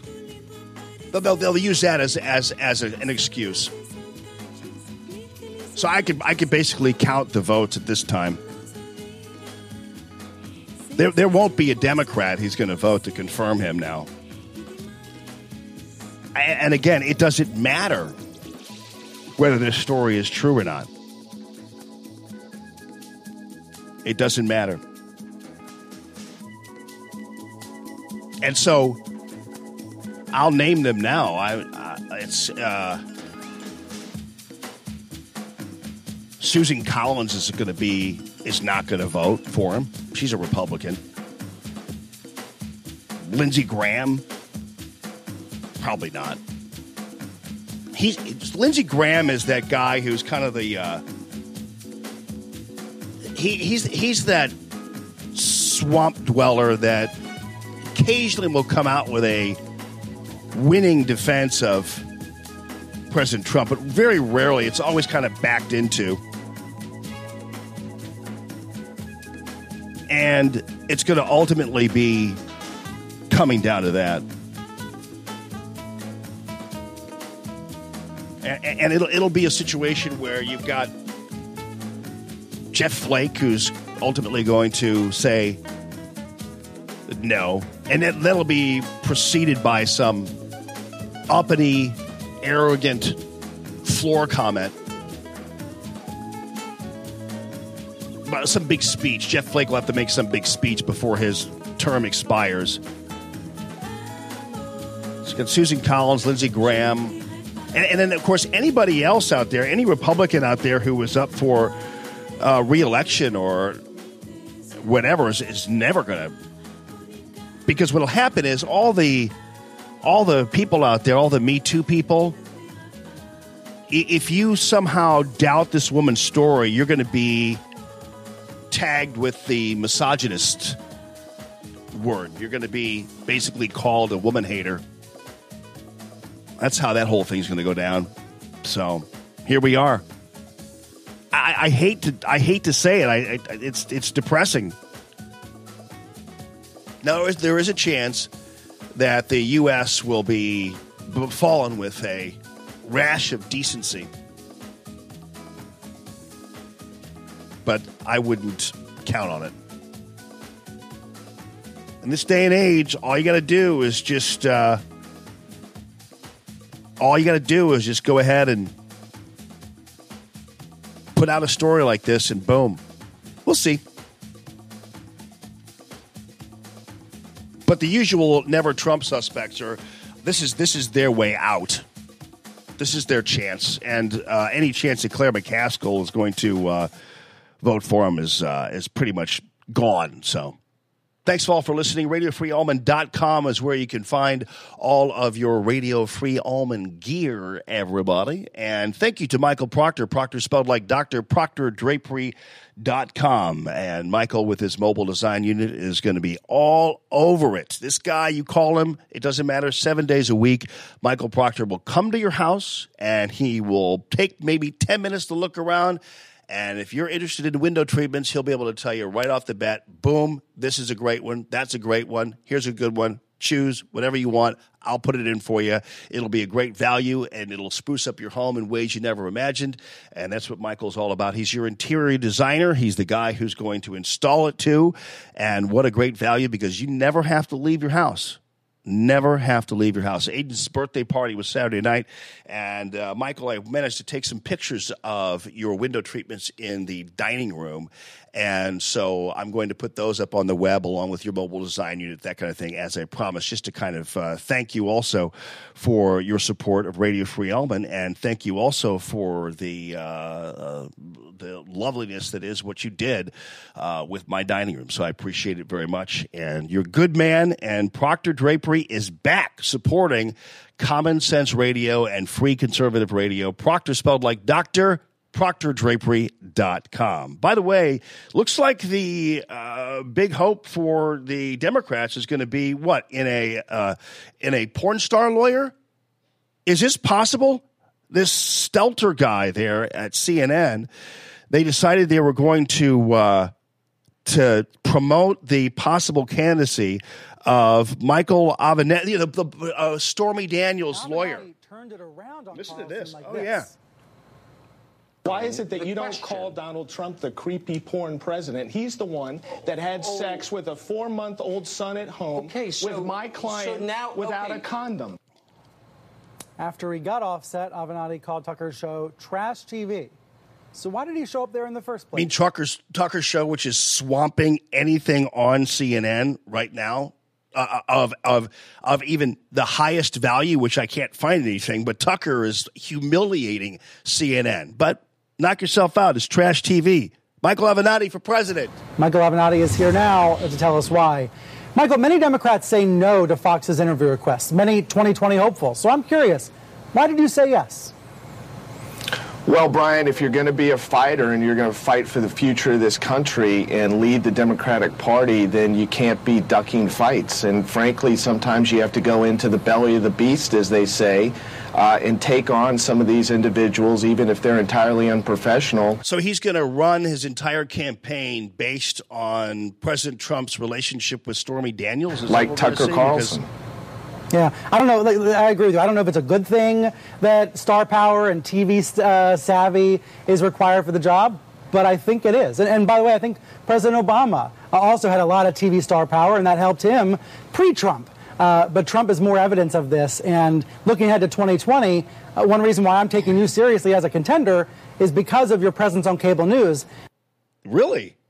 Well, I guess, listen, if you're President Trump and he is a popular guy because of his Apprentice show, I guess Avenatti can be a popular guy because he happens to be on cable TV a lot. I guess that could possibly propel him into greater things for the Democratic Party. But knock yourself out, guys, because, folks, we're off to the races, and indeed we are. By the way, I'm also hearing that this morning, at least, that there will be a small group of Republicans today making a statement about this Kavanaugh thing. I don't know what the statement's going to be. I don't know who's going to actually be the person ahead of it, but I'm hearing that it could be a group of 4 or 5 different individuals from the Republican Party who are going to be talking about Kavanaugh. If you happen to see a bunch of people like, let's say, Susan Collins and Claire McCaskill at the same time having a news conference, then this thing is pretty much done. But again, as I told Mark, and I'll tell you, put it all together, figure out what it is. Do we want to hear from the lady? Of course we do. Do we want to hear everything from the lady? Of course we do. We want to hear that her attorney is officially publicly part of the resistance. We want to hear that she herself, the college professor, is an avowed Bernie Sanders supporter and she's got her social media all over the joint on that. We know that her therapist did not accurately present the same story that she did, meaning the therapist didn't, first of all, mention any names. And she didn't mention any names when she retold the story to her therapist, this was like a marriage counseling session or something. And she basically ultimately told her, but never told her the name of these individuals. Now, you can argue, well, was it relevant at the time? The name was Kavanaugh's name relevant at the time to her? Maybe not. I don't know whether she would mention it to her therapist or not. I don't know how that whole thing rolls. I don't know whether a therapist would say, hey, these high-powered guys you're talking about, what are their names? I don't know. Either way, the name is not in this therapist's note-taking. And we also have a situation where the therapist said that in her notes that there were 4 people involved, and actually the story coming from the woman is that there were 2. And that one of them was Brett Kavanaugh, and the other one was this Mark Judge guy or Mike Judge. I don't know. I can't remember his name, but he's the guy who says this is flat out, absolutely false.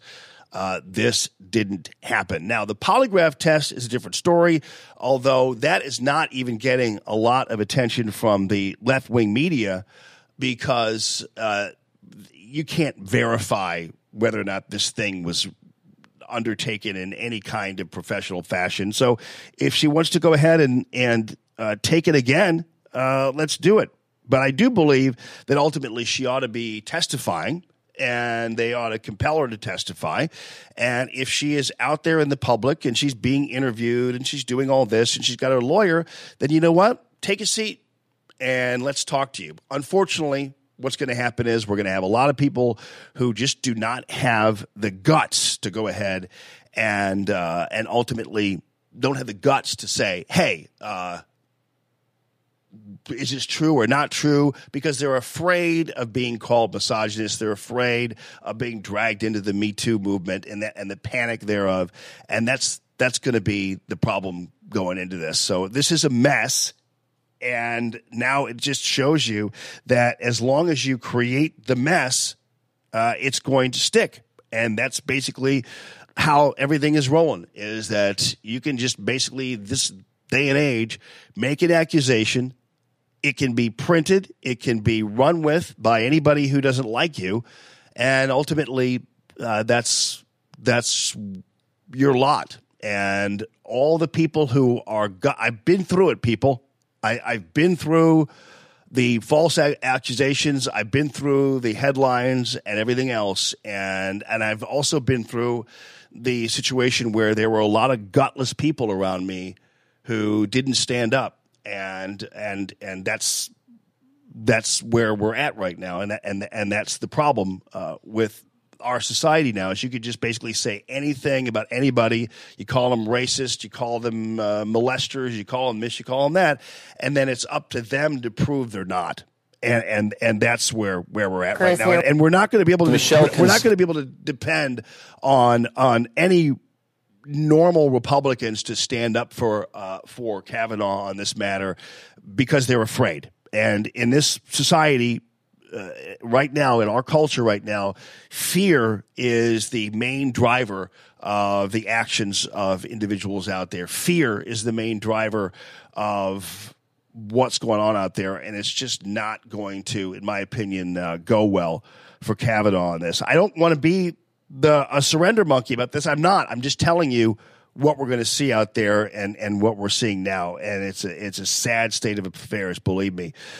Speaking of sad, our friends over there in the beautiful Southeast are having a huge problem in terms of the flooding, in terms of power outage. We have almost 1 million people without power right now in the Southeast, and it's a damn shame, because we're going to have about, let's see, we're going to have the next 2 months focused on this, and it's usually going to be turned into something regarding Republicans, something regarding the something regarding how things are going to go and recovery efforts and everything else. And we're already seeing, and we saw it all over the place, the news media hounding everybody, including the president has been would it be the FEMA director or whatever else. These guys are still talking about Puerto Rico.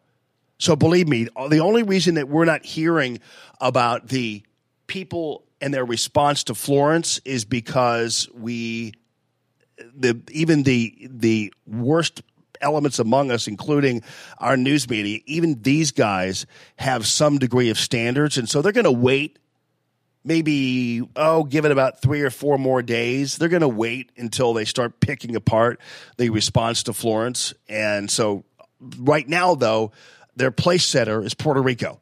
And so all throughout Sunday, you heard from the news media. They interviewed this FEMA guy who's got the patience of Job. They interviewed an admiral with the Coast Guard and everything else, trying to double back on the president's response to Puerto Rico. And of course, also the lies surrounding what's being told to you about the casualties there, which basically, at the very least, is in dispute. Let's put it that way. But Sunday, this is how it went for the president. Death toll, multiple tweets. He said over many months it went to 64 people, then like magic, 3,000 people killed. Believe it or not, Mr. Long, the White House put out a 5-page backgrounder citing other death toll numbers that were less than the one that the governor of Puerto Rico has accepted. By the way, this is an interview with the FEMA director, who right now is overseeing response operations for millions of people who currently are in peril, without power, underwater, their homes destroyed. There are entire cities like Wilmington, North Carolina, who are basically cut off because the roads getting in are impassable at this point. So all this is happening, and this guy, the ferret over there at NBC, wants to talk about Puerto Rico. 2,975 people died as a result of Hurricane Maria or impact from Hurricane Maria, according to the Puerto Rican government. Does FEMA accept that number? So the numbers are all over. This is the director of FEMA.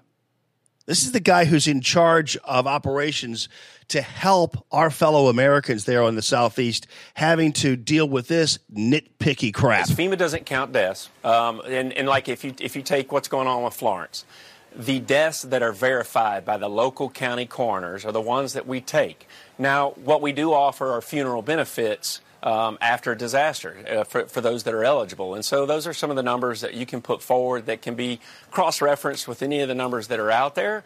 I got to ask you. Yeah, so, by the way, there was, for instance, a death from Florence that was, I guess, technically related to the flood, but it was a guy who ran his pickup truck into a tree as he was traversing the storm or doing whatever. Now, I guess, is that a hurricane death or whatever, Florence death?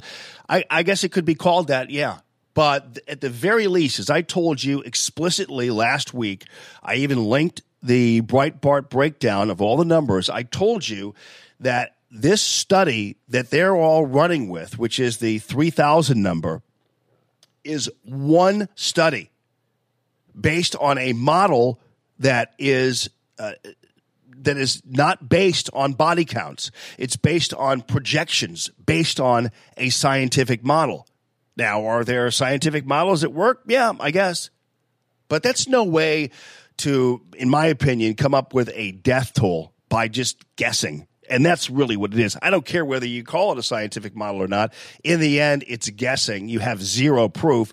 And if you're going to go ahead and tell the story about the 9 other agencies and studies that have been done that show these deaths not even hovering over 1,100.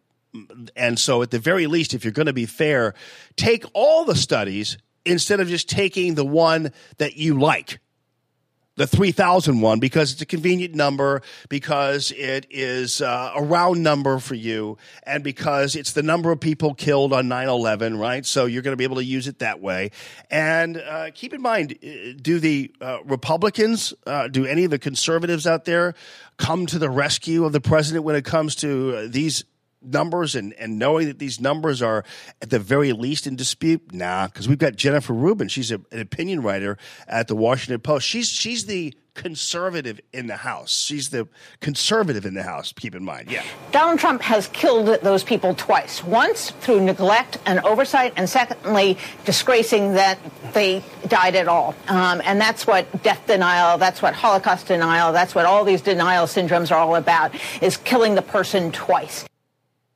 That's your conservative at the Washington Post. Her name is Jennifer Rubin. And again, this is all while I'm seeing, like, for instance, even when she's talking about this Puerto Rico thing and slinging her hash there, I'm looking at her speaking, and within the box that she's speaking in is another small box that is showing us exactly the path of Tropical Storm Florence. We're watching, even on this map, they're showing video of people trying to get out from under the floodwaters. They're showing people struggling to maintain their property and deal with their property. They're showing people fellow Americans who are suffering, and all Jennifer Rubin and the rest of these clowns over there at CNN and beyond can do is talk about Puerto Rico and talk about the deaths and politicize this. And that's only because they haven't yet found a problem with the Florence efforts. They will, and then Puerto Rico will be, shoved to the side, and they will have Florence to deal with. It'll all be political.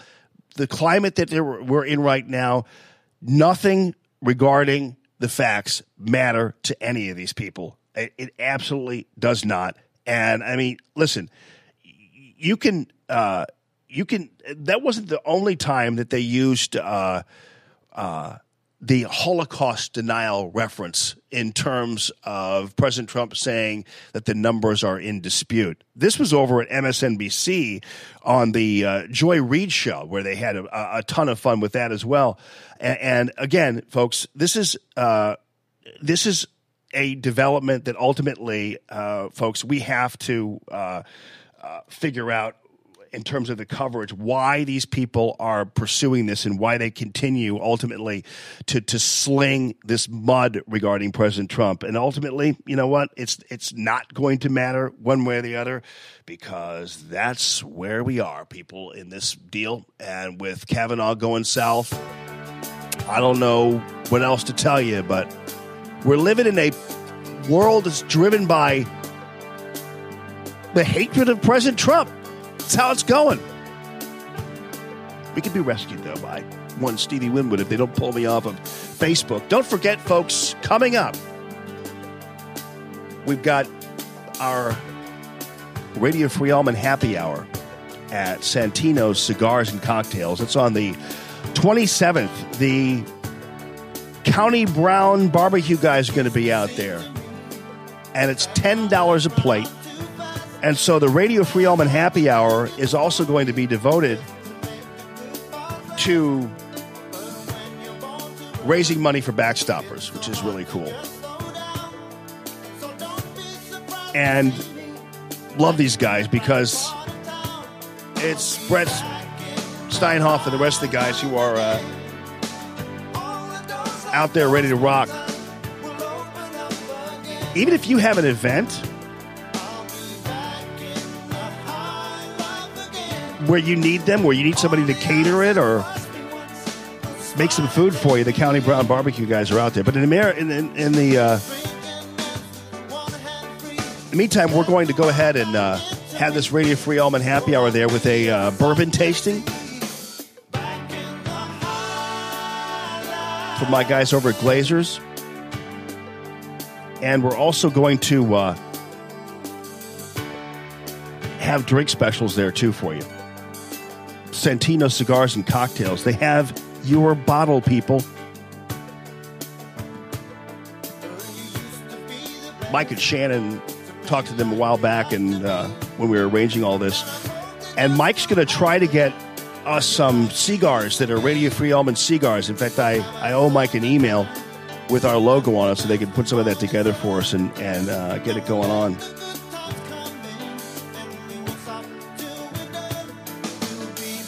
Did you see this thing? And you guys watch this show, Shameless? It's a hit liberal show on Showtime. I don't get it. I wish I can't keep up with all these shows. I feel like I sound like I'm an old man or something, but I can't even keep up with all these shows. I don't have any time to watch them. I was struggling just to watch baseball highlights last night, which I love. I love watching baseball highlights, especially when the Cardinals are kicking, but I like that too. I like that a lot. So this show Shameless over the weekend, it sounds like Mark Kaysen. You know, Mark comes in and says Kavanaugh's guilty because men are bad in general. It's like, okay. I think I've heard that before from a 17-year-old Barnard College student, but I haven't heard that from a grown man before. So the show Shameless, if you watch it, and if you're listening to Radio Free Allman and you watch Shameless, I wonder why, because I don't know why you'd want to subject yourself to left-wing dribble when you can just turn on the news or turn on any other radio show or whatever and hear it. But just for your argument here, I've got this woman who's it's the title of the show is Mo White, so I don't know what that means, but So Debbie Gallagher, who's the character, she's a female welder on a construction site. And so she's paid less than the men she works with. And of course, that's illegal by any stretch. But instead of talking to her boss or filing a lawsuit, she starts agitating and just makes a big ass deal about it. And so she's talking, and ultimately she makes a rash statement about the country as a whole. And this is what you're hearing on Showtime. The average American man works about 17.5 hours a week doing unpaid home labor, cooking, cleaning, while women, however, spend about 28.4 hours a week. Now, considering the fact that the average American makes $26.82 an hour, that's $40,000 a year that women are not getting paid to cook, clean, and wipe baby asses. Yeah. This is like a young woman here. And this is what you're getting on your Showtime shows is this kind of drivel about this country. And you know what? That's why I don't watch these shows, because I don't even know whether that's even entertaining to anybody, unless it's something that you love as you suck your thumb as a left winger watching shows reconfirm what you've already been able to come to your own conclusions about the country. So I guess it's another way to pacify these folks. Did you guys see some of the coverage of the hurricane, by the way? I mean, I know that most of it's dominated by the individuals who are talking about Puerto Rico, and I realize that's kind of the rub here. But when it comes to the coverage, the over-dramatic coverage, you see the one bit where there's the guy from, I think it's the Weather Channel. Was it the Weather Channel, Matt? It was some guy, and he's like, he's holding fast. He's like, I'm trying to fight the wind. I can't really get with the wind. It's just driving me. Right behind him, these guys are just walking casually behind him. And I'm beginning to think now that it is an outgrowth of what was the original funniest bit I've ever seen regarding covering weather events. I mean, listen, Dan Rather, and I love watching these highlights of people being hit by flying stop signs and stuff like that, which is amusing by any stretch. But they had now I think people in storm coverage now are making it part of their trolling, where they find somebody doing like a live shot or something, and now I think they purposely walk behind them. When they're being overdramatic, they purposely act as if nothing is going on. I mean, I don't know how many times I've seen these individuals who are doing their reports and talking about how terrible everything is, and then someone walks by like just with a sucking on a Coke from the nearby 7-Eleven, casually walking by. Oh, do you see the looters, by the way, too? Yeah, that's the scum of the earth right there. One thing I can't figure out, though, is why the dollar store, and this was on Fox News over the weekend, the dollar store there was being looted, and the police issued a statement saying, we're not going to arrest these people or do anything to these people because the dollar store management says no. The dollar store management says they don't want anything to happen to them, to these people who were looting. And I'm thinking to myself, okay, first of all, why? And secondly, I don't understand why the police have to listen to the dollar store management when they're watching people stealing.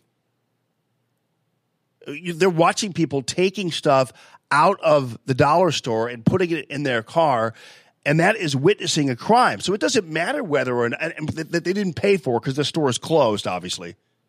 So you're watching this crime occurring, and the police ought to arrest these guys.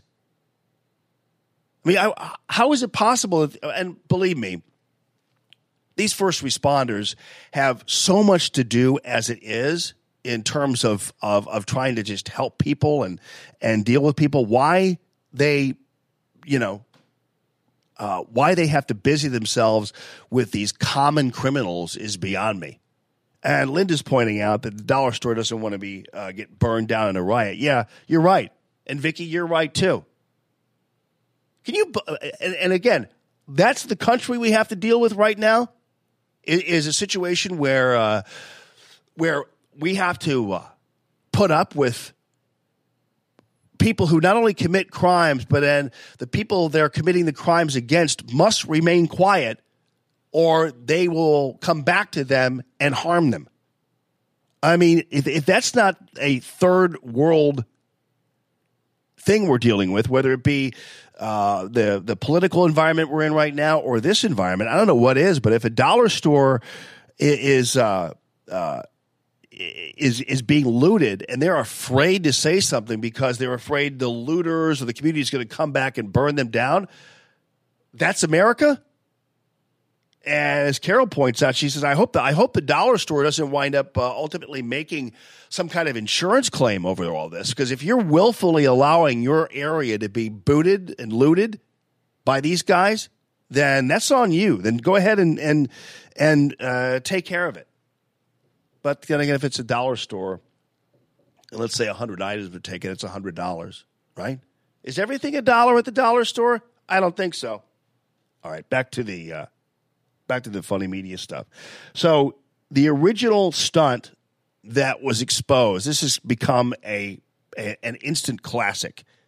This was a while back. This is back when Matt Lauer was molesting people at NBC, and he's the anchor of the Today Show, and he's with Katie Couric. And they're going to this massive flooding that is going on there up in the Northeast because of incessant rains and all the ensuing floodings. So Michelle Kosinski, she's a young reporter, and she's a local reporter. And at the time, I'm fairly certain that Michelle is not employed by NBC, but is being used as kind of a stringer. And so she goes out there and she's in a canoe. And so Matt and Katie decide they're going to go to her live. And there she is, kind of in a canoe with her paddle and everything else. And this doesn't take long to blow up in her face. Check it out. But first, the severe flooding here in the Northeast as more rain continues to fall today. NBC's Michelle Kosinski, I guess she's in a canoe, is in Wayne, New Jersey this morning. Hey, Michelle, good morning to you. Good morning. Well, obviously we're getting a nice break from the rain, but not the flooding. This is essentially now a part of the Passaic River in this neighborhood. So these guys in waders, and it looks like they're carrying groceries. These guys in waders walk right in front of her canoe. Walk right in front of her canoe. And at that point, of course, she's sitting in this canoe. She's got her paddle out, and the guys walk in front of her. And, of course, it's so brazen. And I have no doubt that these guys in the waders did this on purpose. And if they did do it on purpose, more power to them, because these guys are hilarious.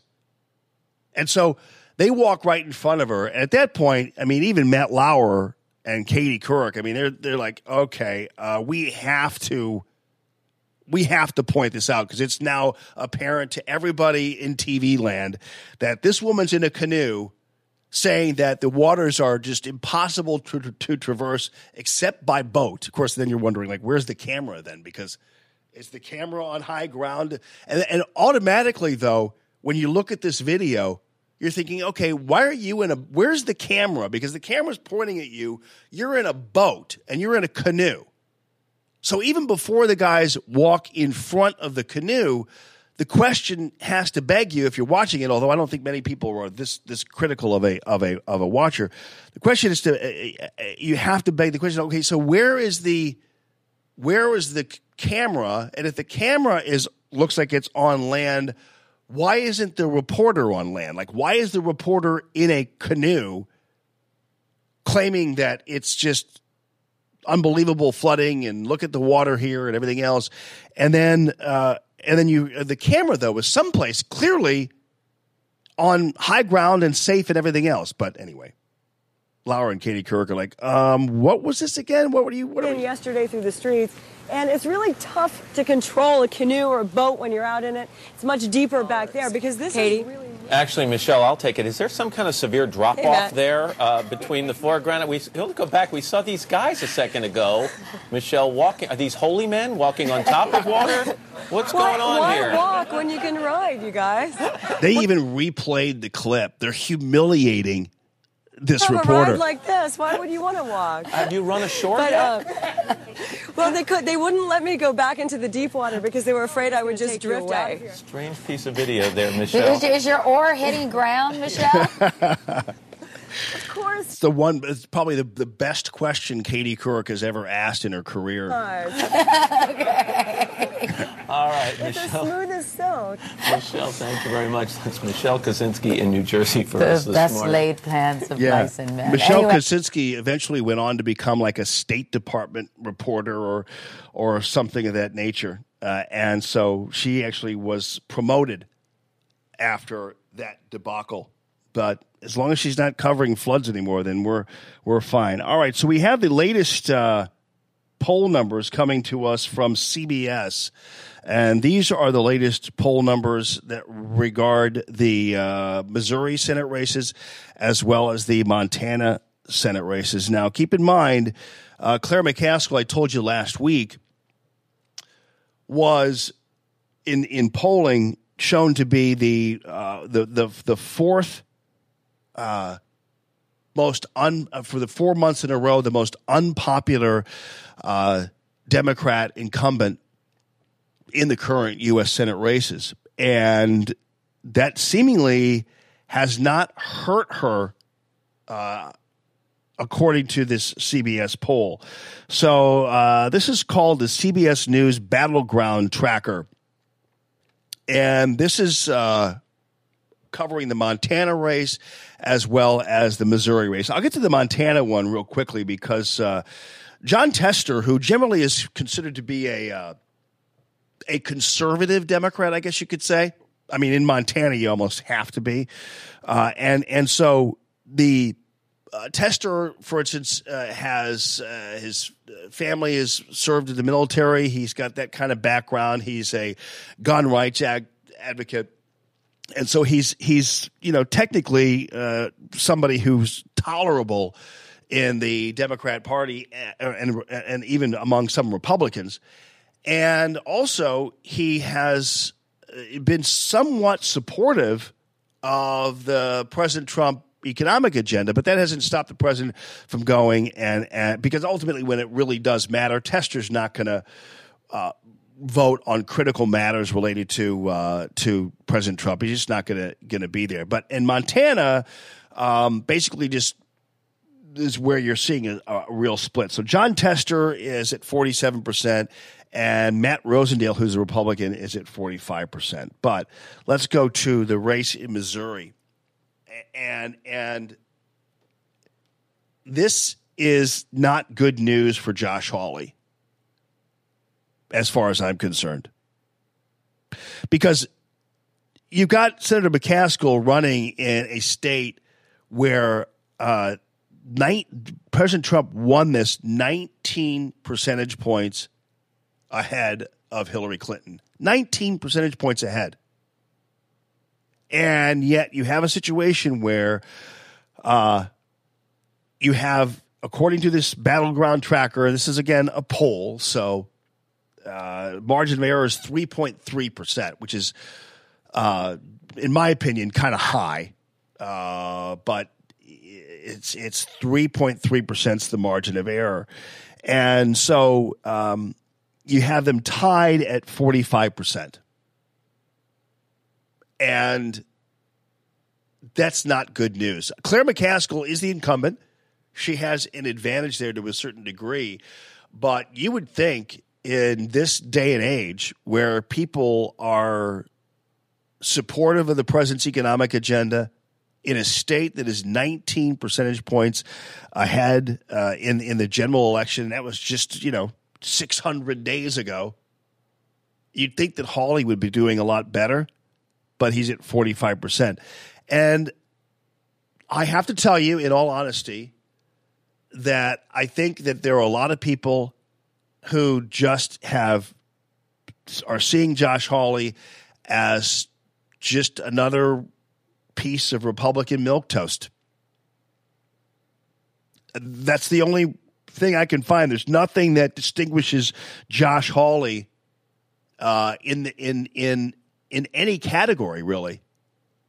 Whether it be in energy, whether it be in personality, whether it be in any of that. I mean, golly, when you think of it, I mean, even when you talk about Minetti or Cortland Sykes, or you talk about Austin Peterson, or these people that we talked to and had on the air here, where Josh Hawley, of course, didn't bother, and his campaign has been just totally lackluster. I don't think that they even think that I exist, which is fine. I mean, if that's going to be your plan, then knock yourself out. But this is not good news for Josh Hawley. And I know that people are going to go, yeah, but it's not good news for Claire McCaskill because she's the incumbent Democrat, and if people are really that unhappy, she should be in this case, she ought to be much higher. But that's not the way I'm looking at it. Maybe you all are looking at it differently, but Claire McCaskill ought to be, in this poll, she ought to be swamped by Josh Hawley. Given the circumstances, given what's been going on, given Missouri's track record in terms of its support of President Trump, this is Trump country right here. And in Trump country, a Republican ought to be doing a lot better than a Democrat, especially in this Senate race. So, voters are seeing, apparently, according to CBS, national implications in the Senate race. Backers of both McCaskill and Hawley overwhelmingly say they want to help their party get or keep control of the Senate. 2/3 of Josh Hawley's backers say their vote is at least partially to support the president. And 2/3 of McCaskill say it's to oppose him. So this is really still a referendum regarding President Trump's performance, with 2/3 of the people polled say they're only doing it because they support somebody who they want to support the president's agenda or oppose it. And more of Hawley's voters say they're backing him primarily because he's a Republican than are McCaskill's voters backing her primarily because she's a Democrat.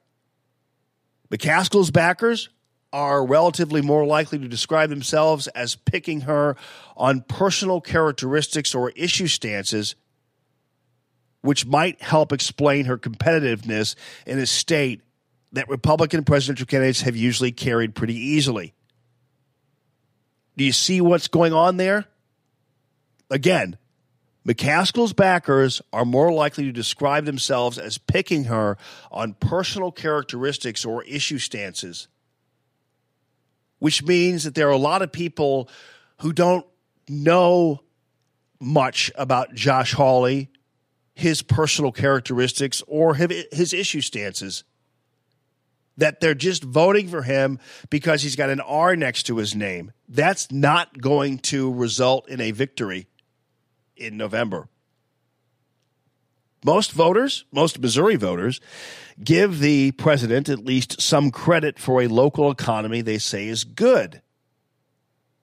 But fewer Missouri voters say they are satisfied with the way things are going in the country right now, despite the economy. And 7 in 10 describe the midterm election as about national issues more than local and state ones. So there are a lot of people who are hanging on to this idea that they want a Democrat in the Senate still because of the possibility that Obamacare could ultimately be shot down, and they're trying to preserve that. And she's seen as having an edge on handling health care, and has more of a sense, according to these people polled, that she knows about the needs and problems of the state of Missouri. And Hawley has an edge on immigration and crime and gun policy. And again, the problem is there's no real problem in the world of our guns. People aren't there. There's no way at this point that anybody's really going after them, and that's actually resulted in kind of a problem for gun makers and gun stores and things. I don't know whether you guys realize this, but boy, gun sales are not as high as they should be for a lot of these gun stores out there who are having some problems. And I know this because I know some people who run gun stores and operate them. And there are some who are doing really well and some who are doing less than well. But the problem is the gun manufacturers, they all thought, like everybody else, that Hillary Clinton would be the next president of the United States. And so what the gun manufacturers did is they just produced guns like crazy. And then by the time the presidential election took place, they had crates and crates and crates of guns sitting on the dock waiting to be picked up. And no one was picking them up because the demand for guns went down, and it does when you have a president who was in the White House who is going to be overseeing securing gun rights. It just kind of stands to reason. So what happened is it's not really that people are buying fewer guns necessarily. It's that the manufacturers overproduce them, and so you've got a bunch of guns just sitting around. So and that's been part of the problem. All right, so he's got the issue on immigration and crime policy. He's got the edge there, and clearly there might be a lot of movement in the election on through November. So there's still, though, the current supporters of McCaskill and Hawley say they're not going to switch. I mean, you're either a supporter of McCaskill or you're not, and you're either a supporter of Hawley or you're not. You're not going to say, let's see. Who should I vote for, Josh, or should I vote for Claire? And here's the other problem. And again, I don't necessarily blame you because I understand. But there are a lot of Republicans who lost interest in this race. And I'm not saying that's, a good thing. I was hoping that after a contentious primary and then Josh Hawley winning the primary, I was hoping that ultimately what we would have is a coalescence of conservatives behind Josh Hawley and behind a Republican Senate candidate, and then it would be, gravy for the guy.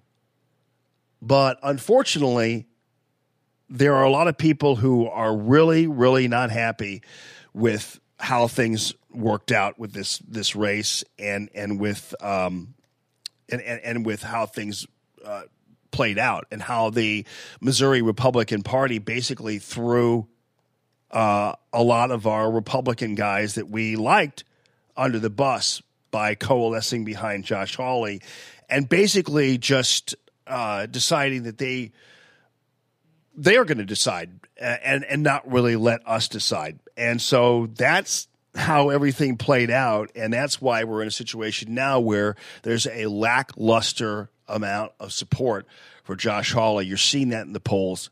He ought to be doing a lot better than he's doing. This shouldn't be that much of a challenge, but unfortunately now it is. Claire McCaskill, I guess you could argue she should be doing better too since she's the incumbent, but this is on Josh. This is on him, and he ought to be doing a lot better, and he's not. According to the CBS poll, at least, 45-45. With a margin of error of 3%, so, it could be that Josh Hawley's ahead at 48. Or it could be that Claire McCaskill's ahead at 48. We just don't know, but he ought to be doing better. I personally think he's lazy. I think he's proven that. I think he's believing too much of the predisposed press that he received. And I think there are a lot of you out there who, I don't think it's a good thing, but it is what it is, where you're just like, wow, let Hawley suffer. Let him go. He doesn't deserve it. And based on what the Republican Party did to us, we don't think we ought to give it to him. He helped take down our governor. Lorene just took the words out of my to take down the governor, and he's part of this Republican establishment, and some of whom hate Donald Trump. Like, for instance, there are people on this board, there are people on this committee who decided to go ahead and back Josh Hawley. There are people on this committee who were never Trumpers. They were people who were not supportive of the president during the campaign, and in fact didn't work hard to get him elected in the general. These are the same people, by the way, who, when they appear as the Republican Party at the state fairs and things, won't even put a Trump sign up. I'm trying to figure out, like, what are you people doing? What are you state Republicans doing here? Why are you not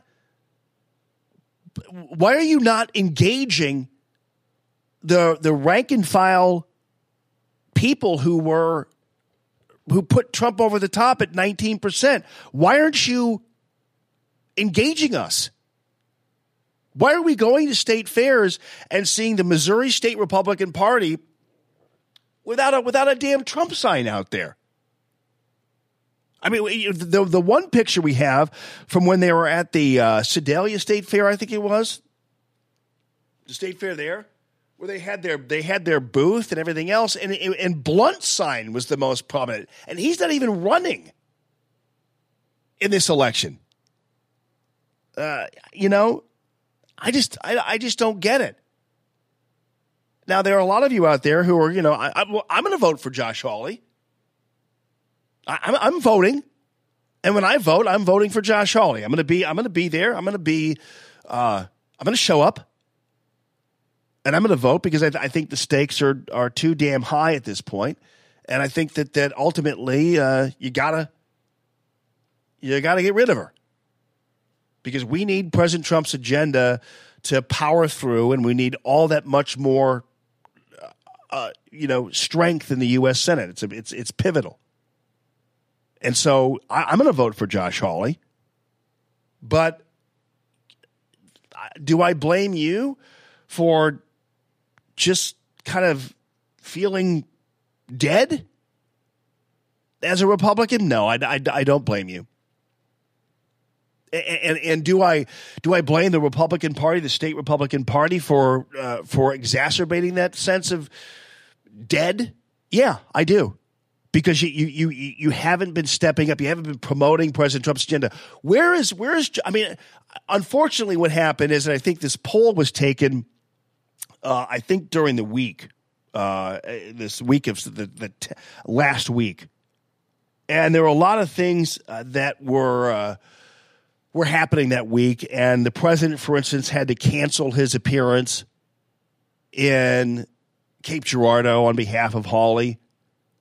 And it's because of the hurricane and everything else, and so, which I didn't think he needed to do, and shouldn't have done, but you have to because of all the optics, and that's how it works. You have to, because if he went ahead and did a political thing, he'd be, a jerk, and you understand. It didn't stop Obama from making another speech, though. By the way, it didn't get nearly as much coverage because they were there. I think Obama is such a soulless political hack that I think even the news media at this point was like, we're going to try to cover for him here and make sure we don't embarrass him even more than he's already been embarrassed. So they gave the Dark Lord a break on that one.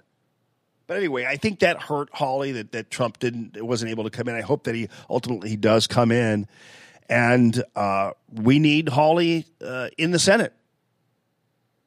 Now, again, it's unfortunate that he's not seemingly working hard.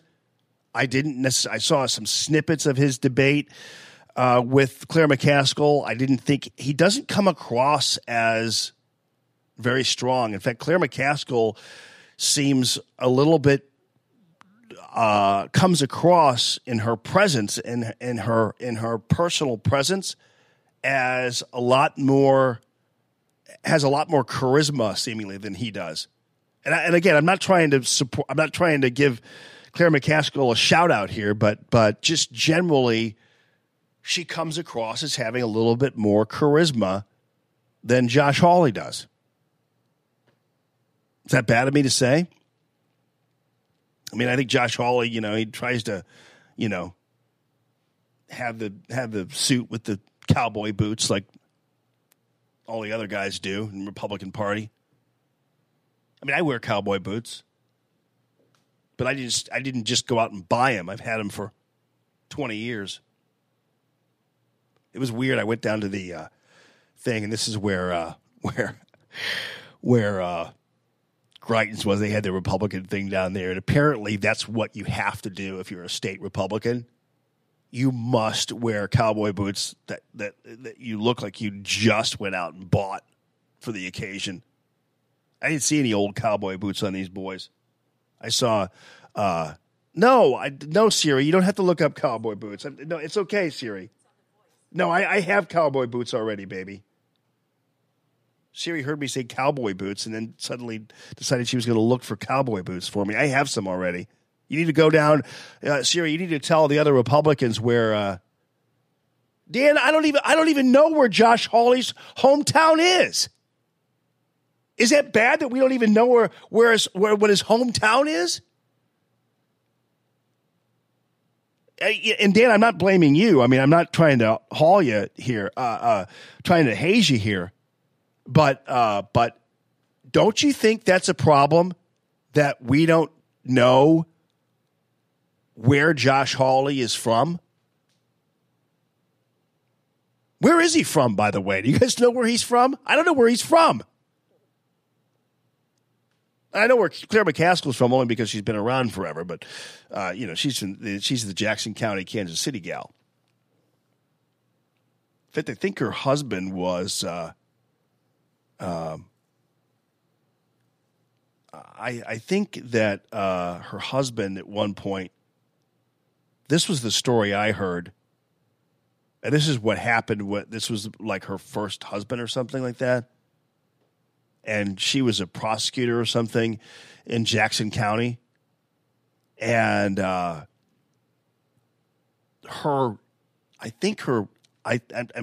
quote me on this because I'm not trying to smear her, but I think it was her first one. But like he was smoking a joint or something on a gaming boat or something like that, and like dropped the joint, like the roach, right in front of a state trooper or something like that. I think that's when she said, well, listen, I might have the story a little bit messed up, but I think that's one of the things that led to his demise was being caught smoking weed on a gaming boat, and a state trooper caught him. I don't know. I'm just saying.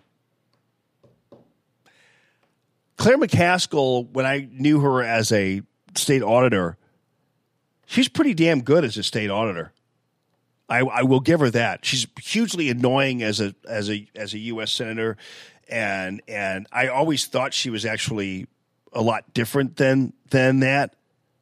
But because when she was a state auditor, she was pretty good. She was very independent and really very helpful to me as a reporter because she was always very accessible.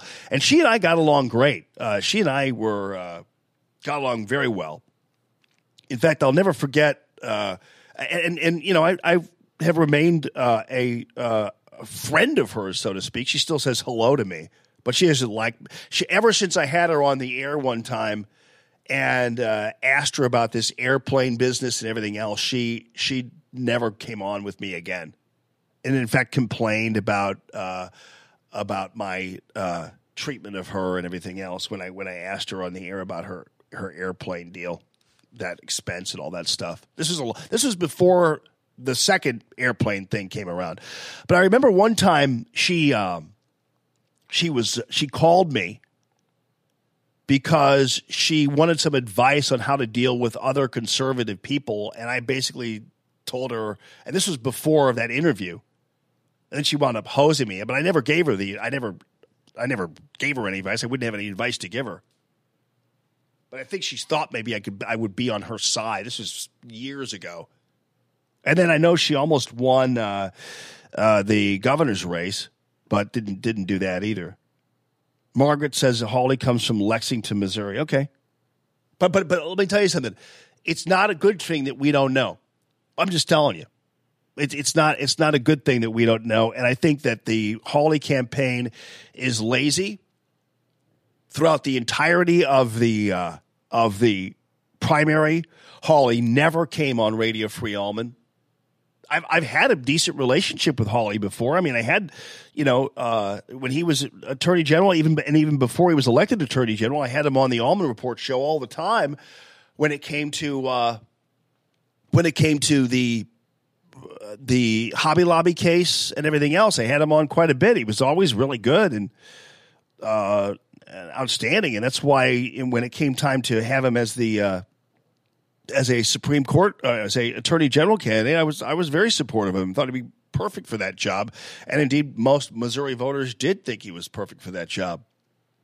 But maybe Hawley is has gotten advice, and maybe because of the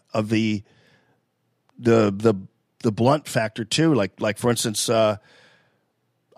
Roy Blunt's won't give me the time of day anymore because of what happened. They're so scared, I guess, of being associated with me or something. I don't know. But yeah, Hawley's got two problems. One, his campaign is lazy, and he is too. And Claire McCaskill has taken advantage of people who don't work hard enough or who rest on their laurels. She has taken advantage of them before. And one of the people who will be the first to tell you that would be my friend and good friend, Jim Talent, who will acknowledge back in the day there were lots of things that were not in his favor in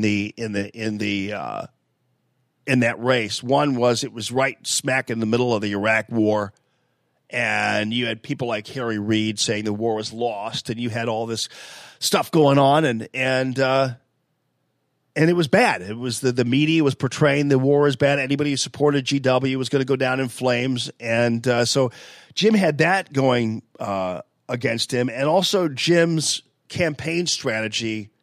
Or at least the campaign strategy of the people who were working for him was in question, because I think they were assuming that anybody who listens to the Allman in the Morning show when it was on 97.1 would vote Republican no matter what. Well, what happened is Claire came on, and I pressed her. I didn't give her just free rein, but she came on, and she presented herself as a moderate or as a centrist. And there were a lot of people who weren't really happy that they weren't hearing from Jim Talent. And even though Jim was a Republican, some of them wound up voting for Claire McCaskill, which is ridiculous, but they did. And so Jim lost. A lot of it had to do with just the smear jobs regarding the war, but some of it had to do with his campaign strategy in terms of just saying, I know I'll go on KMOX, but I won't go on the Allman show because I don't need to, because they're all gonna go for me anyway. So why bother talking to them? Now that might be Josh Hawley's strategy and why he's not on the air or whatever. But the chances are pretty good that, first of all, I've been hugely harsh on Jack Danforth. I have been pretty damn hard on him, after he wrote that scathing, immature, petulant, petty, disgusting, vile hit job on President Trump. And that's when St. John, as they call him, Danforth, went out and said that about Trump, and then summarily wound up putting himself on the letter that was drafting Josh Hawley to run for the U.S. Senate seat. And I did talk to Josh Hawley at one time, and this was in the spring. I did talk to him about the Danforth thing, and I said, there are a lot of Republicans out there who aren't happy that Danforth's like one of your main supporters, and it worries them because Danforth hates Donald Trump, and Danforth is another one of these Jeff Flakey, John McCain type of Republicans, and unfortunately, people say, "Oh, those were the good old days when Danforth and Eagleton were all friends," and back when there was a sense of bipartisanship or anything else. What did bipartisanship get us, by the way? It got us a destruction of our manufacturing base, destruction of the middle class, destruction of the blue-collar workforce, no tax reform at all. In fact, it even got worse, and trade deals that threw everybody under the bus. That's what we got. So you can talk about the good old days of Tip O'Neill and of John Danforth and Eagleton and all these guys, but those weren't the good old days. Those were the days when we had Republicans and Democrats plotting to undercut normal, average, everyday people. And so I don't have any respect for those days at all. Those were bad old days, not good old days. These are the good days right now with our economy and everything else. Yeah, things are troublesome and things are a problem and things are a bummer. I get it, but these are, in my opinion, the good days that we're experiencing, especially as it relates to the economy. You've got people building, you've got people hiring, you've got wages increasing. So, as far as I'm concerned, these are good days, not necessarily bad ones. But the Danforth thing, I think, is hurting him. And Josh Hawley ought to be doing a lot better than he is now. But he's not. I don't know whether you guys have kids or not. A lot of you do. And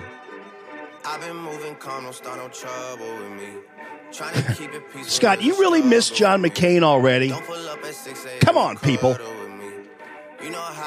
How about I get pulled up on Facebook for this because it's really popular.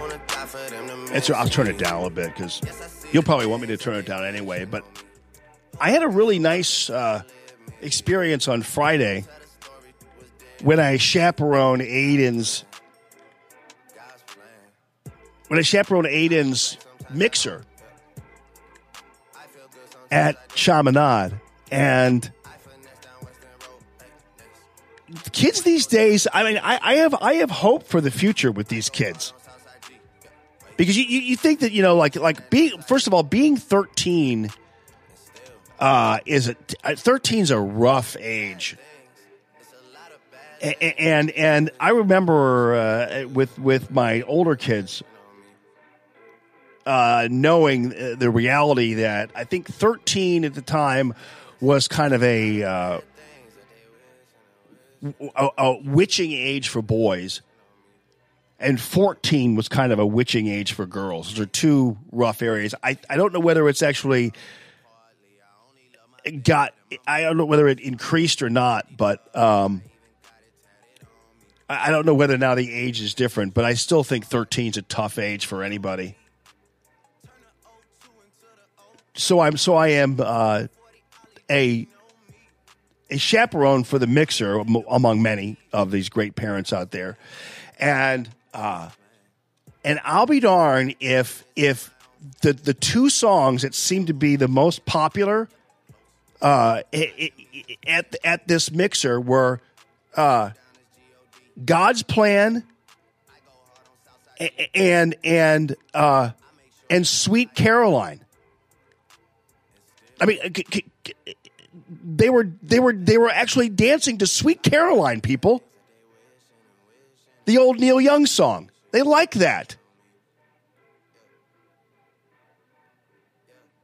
Kids, 13. I guess they see their parents doing it at weddings and stuff. But you can't argue with the idea that you can't argue with the idea that you have 13 and 14-year-olds dancing to songs like God's Plan, a song called God's Plan. I mean, it could be worse, right? Although you listen to God's Plan, you go, how they dance to that? Well, they have a more of a hip-hoppy kind of mixed version of God's Plan that they dance to. And kids really don't dance, though, when they're 13 and 14. They jump up and down, and they jump up and down. They don't really dance, but God love them, I'll tell you. And when it's funny because we sit there as the chaperones, and what happened is you'd have a song, and then you'd have the kids kind of all go. If the song wasn't like something they liked, they'd all go out into the hallway or do whatever. And then you could tell the songs they liked because they'd come running into the gymnasium when there was a song they liked. So you kind of see this kind of, like it was almost like watching an ocean, the wave would go back and forth. And then Sweet Caroline came on, and I'll be darned if they didn't all start running to the stage. 13-year-olds and 14-year-olds dancing to Sweet Caroline or chanting to Sweet Caroline, whatever it happens to be. I liked Neil Diamond. I grew up with him, and I had his album, the Song Sung Blue album, or whatever it is. But I never really understood the Sweet Caroline thing, to tell you the truth. I don't really. Is that from did somebody do that in a movie or something? Is that why people are doing that? I really don't get it. But I always have to participate in it, though, when they do it. Because you're supposed to. If you don't, you're a stick in the mud. So good! So good! I mean, really? But you do anyway. Pump your fist up. So good, Yeah, I get it. But Scotty got his daughter hooked on Silver Sun pickups. Scotty, you know what you ought to do, though, dude? You want to try to find the Silver Sun Pickups version of Lazy Eye they did on David Letterman's show once. I tried to look for it once for you guys, and they've done a couple of versions of it, and have been on David Letterman's show a couple of times and sang Lazy Eye and did that Lazy Eye on a couple of those ones, but I can't find the one that was like my favorite, that I consider to be like one of the best live performances I've ever seen on TV anywhere, and that was Silver Sun Pickups doing Lazy Eye. So if she's a fan of Lazy Eye, I would definitely show her that, because it was awesome, and Silver Sun Pickups are great.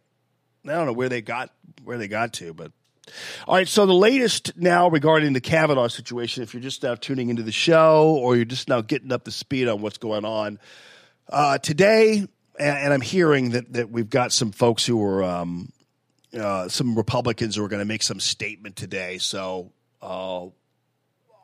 watch out for a massive jumping of the ship, off the ship, on the part of some Republicans who really didn't want to give President Trump a win anyway. Because keep in mind, there are a lot of people who don't have a choice as to whether or not they support President Trump, because things are going really well economically, and the president's policies seem to be paying off for this country, whether they be trade policies, economic policies, his foreign affairs prowess, his dealing with other countries, defense, all that kind of stuff.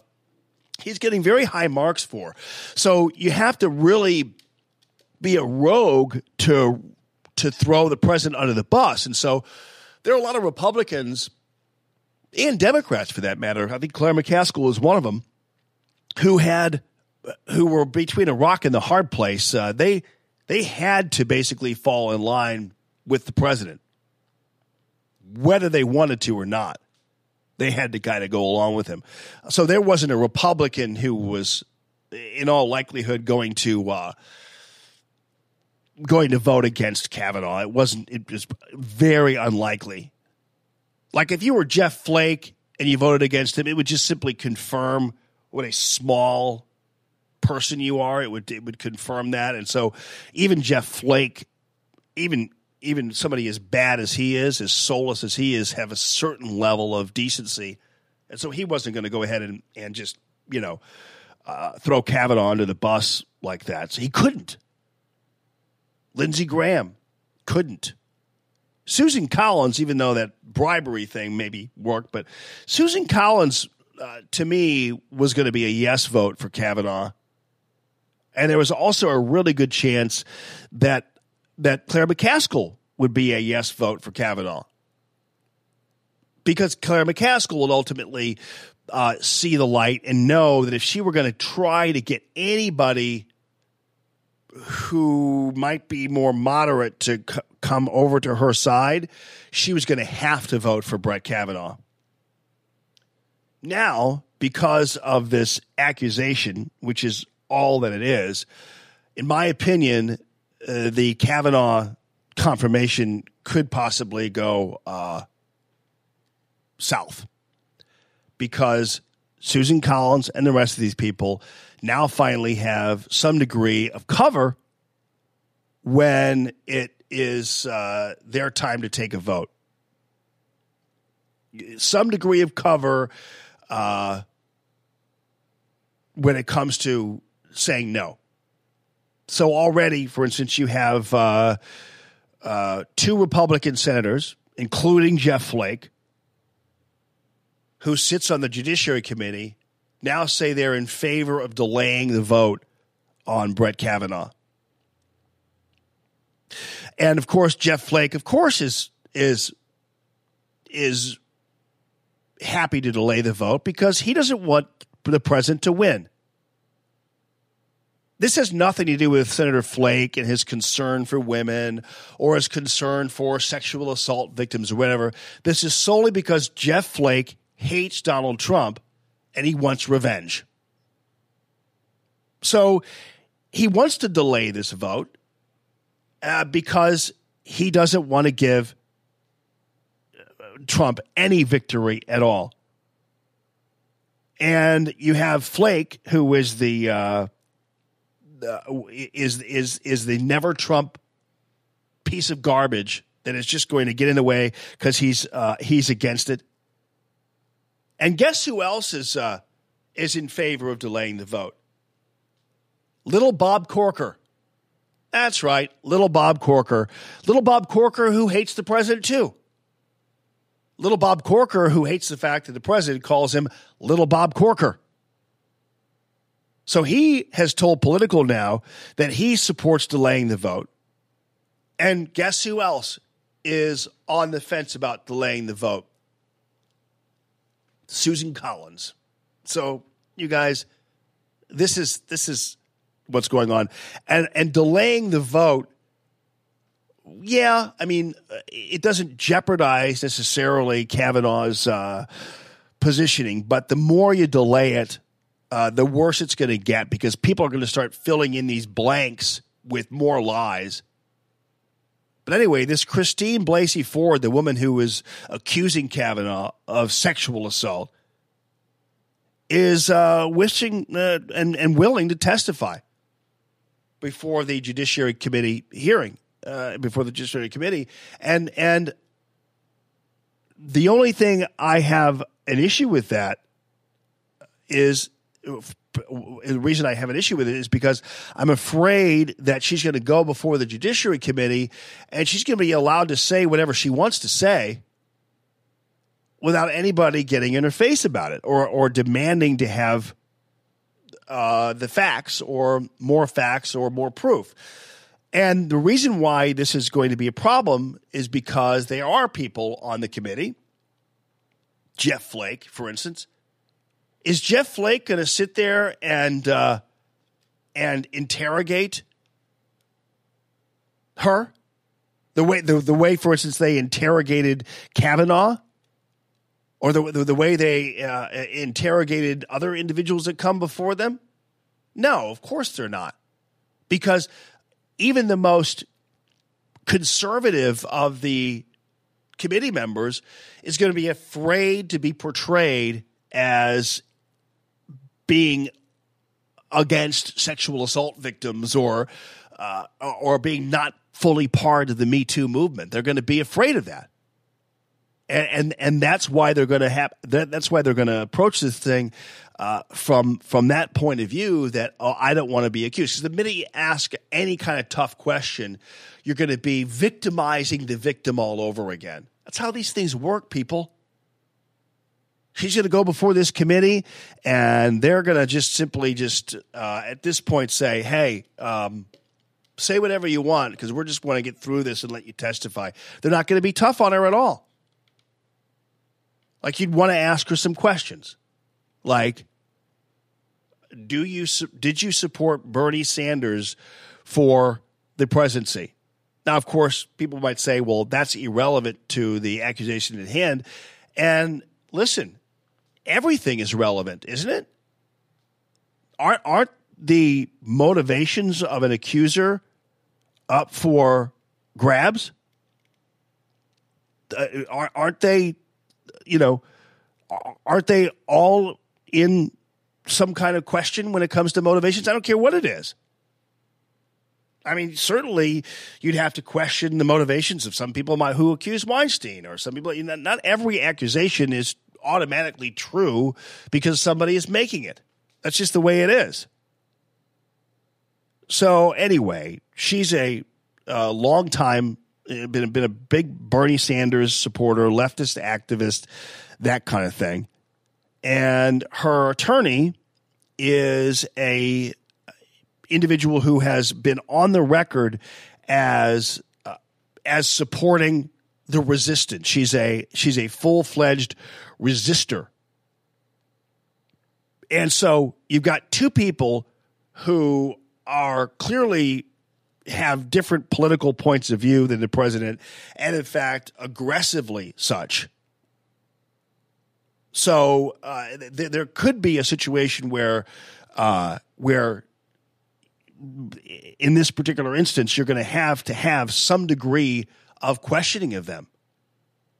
So, but in order for us to clear the air, and also ask her why the therapist's notes are different than her recounting, why the therapist notes don't contain the name of Brett Kavanaugh. Now, I could defend her on that one, because if she's recounting an incident and she talks about powerful people, Kavanaugh's name wouldn't likely pop up, because even though Kavanaugh, prior to being nominated, was indeed a prominent person, his name wouldn't necessarily be relevant to a discussion in a counseling session of a woman who says she was assaulted or somebody attempted to assault her. It wouldn't necessarily be relevant in that kind of discussion.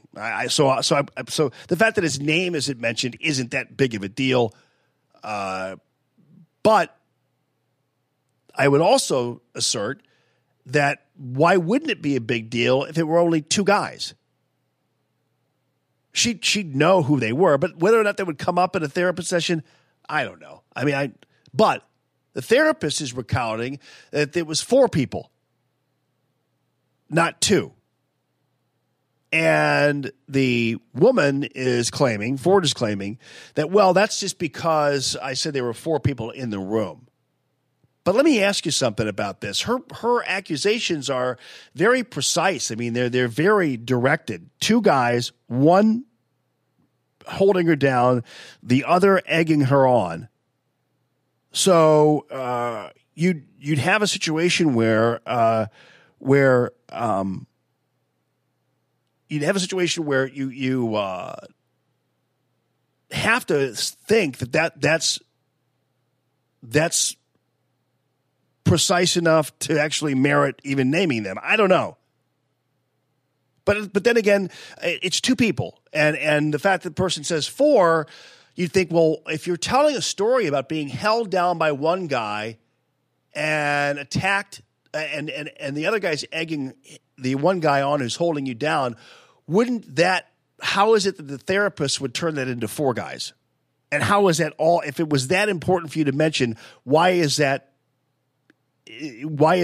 not congruent with your description, your therapist's description of it? I mean, again, she's making the accusation. Everything is relevant, and questions are too. Any question is relevant. And so, as far as I'm concerned, it's an important point to make.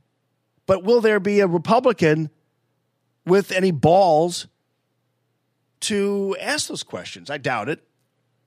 There might be, but I doubt it, because everybody's so scared now to be tarred and feathered and tarnished. Everybody's so scared now that they'll simply not. I don't think they'll ask the tough questions. But I will have to tell you that right now it appears that some Democrats who might have otherwise been forced to vote for Kavanaugh will not. At this point, Claire McCaskill is not going to vote for Claire McCaskill is not going to vote for Kavanaugh. And before that, she might have. And Susan Collins won't, probably. And neither will Jeff Flake. And Jeff Flake will do it just because it's in his own personal interest not to. So right now, it does appear, though, that Collins and Murkowski, for instance, who's also kind of prone to be more or less anti-Trump whenever they can, but they haven't really made an outward statement. Today, we're expecting some degree of commentary from them. So she has done a lot of, this woman who's making the accusations kind of lives in this area of psychological trauma. She's written plenty of papers about it, and she's written papers that cover the relationship between childhood abuse and neglect, adult depression, post-traumatic stress syndrome after terrorist attacks, that kind of thing. And she, in using her professional name, which is Christine Blasey, she doesn't use the Ford name, she's made 3 donations since January 2017, just totaling $42 to Act Blue, which is a online service that provides a one-stop donation platform used by Democrats seeking office. And the therapist, by the way, involved in this,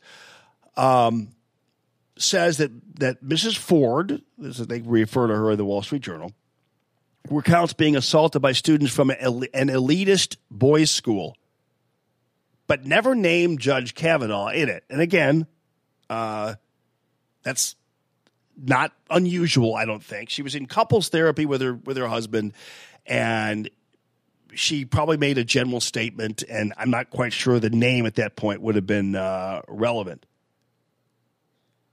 The therapist also noted that there were 4 boys involved, and now Mrs. Ford, as they call her again, say that was the therapist's error.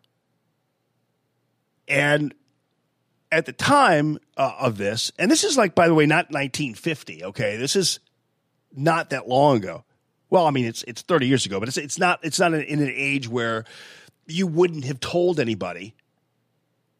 I mean, if somebody was attempting to rape you, why wouldn't you tell them?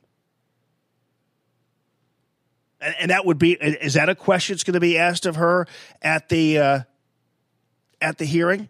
So why didn't you, Mrs. Ford, tell anyone about the incident at the time when you had 2 people who you knew their names, right? This wasn't just like, two strangers. You knew who they were because you were at a party with them. And why wouldn't you have made, if somebody really was, in your opinion, attempting to rape you, why wouldn't you have made a complaint about it at the time? Well, she tells the reporters who were talking to her, she goes, well, I didn't want to get in trouble with my parents for being at a party where teenagers were drinking. And at that point, then, I am a person on the committee, and I would say, okay, so you were drinking at the time? Because that's why you didn't want to tell your parents, right? So you were drinking, and I guess let's just pretend that her answer would be yes. But it's interesting how she doesn't say she was drinking. She just says, well, I didn't want to be get in trouble with my parents for being at a party where teenagers were drinking. And what does that mean? Well, I'd have to ask her that. Would I, as a Republican, have the guts to ask her that if I'm trying to find out whether or not this is just another one of these false accusations being levied by a couple of left-wingers, her and her lawyer, who want to bring down President Trump's judicial nominee? So at that point, I would say, okay, so let's get this straight then. You were at a party where teenagers were drinking. That's why you didn't want to tell your parents. And then what do you think the next question would be? Were you drinking? And then you say, after you ask her that question, and then you then what happens when you ask her that question? She might say, well, yes, I was drinking. Yes, I was drinking. And then I'd say, well, you were drinking. How much did you drink? Oh, I don't know. Not much. So you weren't drunk? No. But you were at a party where kids were drinking? Yes. Okay. Now, she could answer, no, I wasn't drinking, but everybody else was. At that point, you'd be like, okay. But you didn't want to tell your parents you were at a party where teenagers were drinking. So again, and then at that point, then, you'd have to then reach into disputing whether or not she could actually remember what was happening, because this happens all the time. When people have been judged to be under the influence, their recollection of events don't always kind of match the actual events. And you drunks know that. Good morning, you bunch of drunks. Good morning. Let me find that for you, by the way. Yeah, so at some point you'd have to question whether or not you're able to really recollect everything accurately. And my sense is, good morning. My sense is that would be a question that should be asked of her if she decides to testify. And of course, again, if you are drinking and you are drunk, that still doesn't make you. It still doesn't give anybody the right to attack you or molest you or whatever, and it still doesn't mean you're at fault if it happens either. So I mean, I understand that, and I wouldn't try to make that claim. But at the very least, given what the information we have right now, so I'm like, okay, so you're at a party where teenagers were drinking. You didn't want to tell your parents. That's why you didn't report the sexual assault, right? Right. Okay. So you were drinking, though, right? Yes, I was drinking. And you were drinking a lot? Yes. So are you remembering everything correctly? Yes. Okay. When you told your therapist about all this, is it possible that your therapist is accurate and you're not? Like that there were 4 boys and you claim there were 2, and you're saying the therapist is wrong. At that point, I want to bring the therapist up too. We might as well, right? Let's bring the therapist in. Let's have the therapist testify before the Judiciary Committee. And let's figure this out. What story is what? Would it be kind of weird to have a therapist up there? I don't know. But 37 years ago, but therapists took notes. And the notes didn't coincide with the language used by the person. All I'm saying is, are we going to have people, anybody with any balls, question her the way she ought to be questioned, the way anybody else should be questioned when they make an accusation that could make or break somebody's lives? Like, wouldn't that be something that we would be curious about? And shouldn't that be something that our Republicans have some guts to attack and to see? Get to the bottom of it, one way or the other. And unfortunately, I just don't think we have anybody who's going to do that because they're too afraid of being attacked as not sympathetic to the Me Too movement, because these days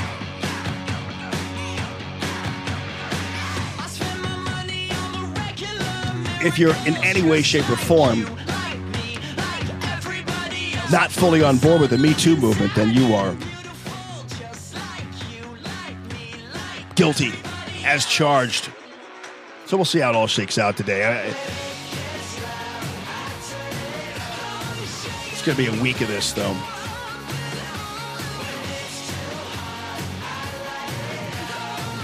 I expect some kind of whiny, baby, pansy floor speech by Jeff Flake today, because he's going to run with this.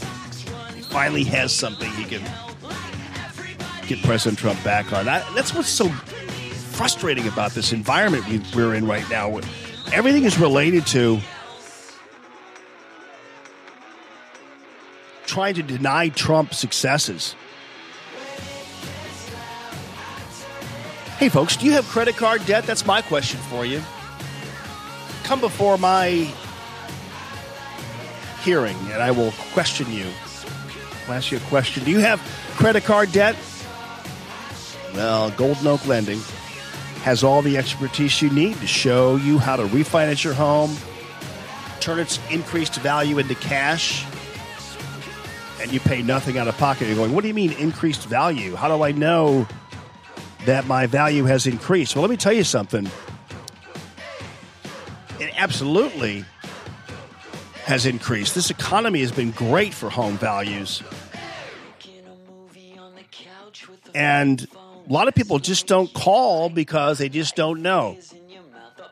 Or they think it's going to cost them money. Well, you know what? You call Golden Oak at 314-567-GOLD. 314-567-GOLD. First, if you can, just say, hey, you know what? Thanks for supporting Radio Free Allman. It's awesome. And secondly, say, can you give me a free mortgage checkup? Because that's what they're going to do. A free mortgage checkup to find out what kind of money you have in terms of your value and how they could possibly try to get that back to you in that sense with a refi. And they're really good at it. You know, the Business Journal named Golden Oak one of the 3 biggest lenders in the country. And Golden Oak's right here in St. Louis. So if I'm you, I'm forgetting about the other 2. I'm forgetting about the other 2 and going with the people who are here in town. Yeah. I'm going to go with people who are friends of mine. I'm going to go with people who know where I live. You know what I mean? They know my house. They know the neighborhood I'm talking about. The rates are now in the 3s. So they're either going to save you money or it's going to cost you nothing to find out. And that's what's so cool about it. 314-567-GOLD. 314-567-GOLD is where you're going to find prosperity coming right back. It's interesting that no Democrats, going back to the case with this accuser, no Democrats have asked her to testify publicly. It's been all, Republicans not asking her, but being seemingly open to the idea of her testifying publicly. But, like, for instance, Dick Durbin was asked about it.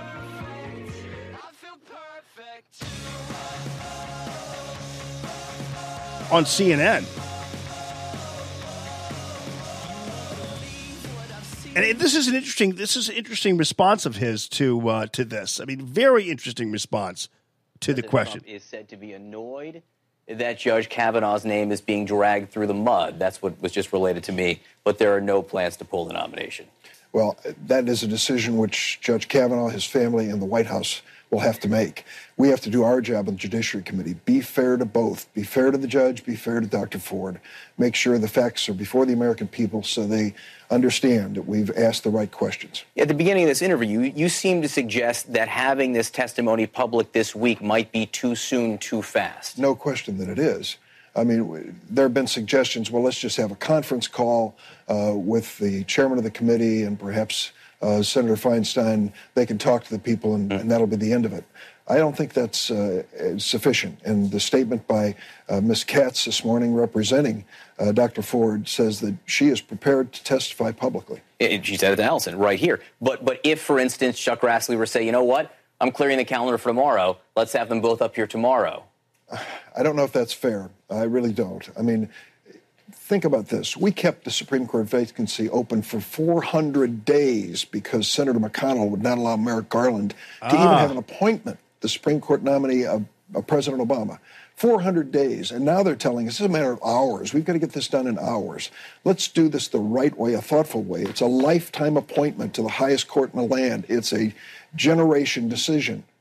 So let me ask Dick Durbin this, though. Isn't it unusual for Dick Durbin to, when the woman and her attorney are both saying, we want to testify, why would Dick Durbin not want this to happen tomorrow?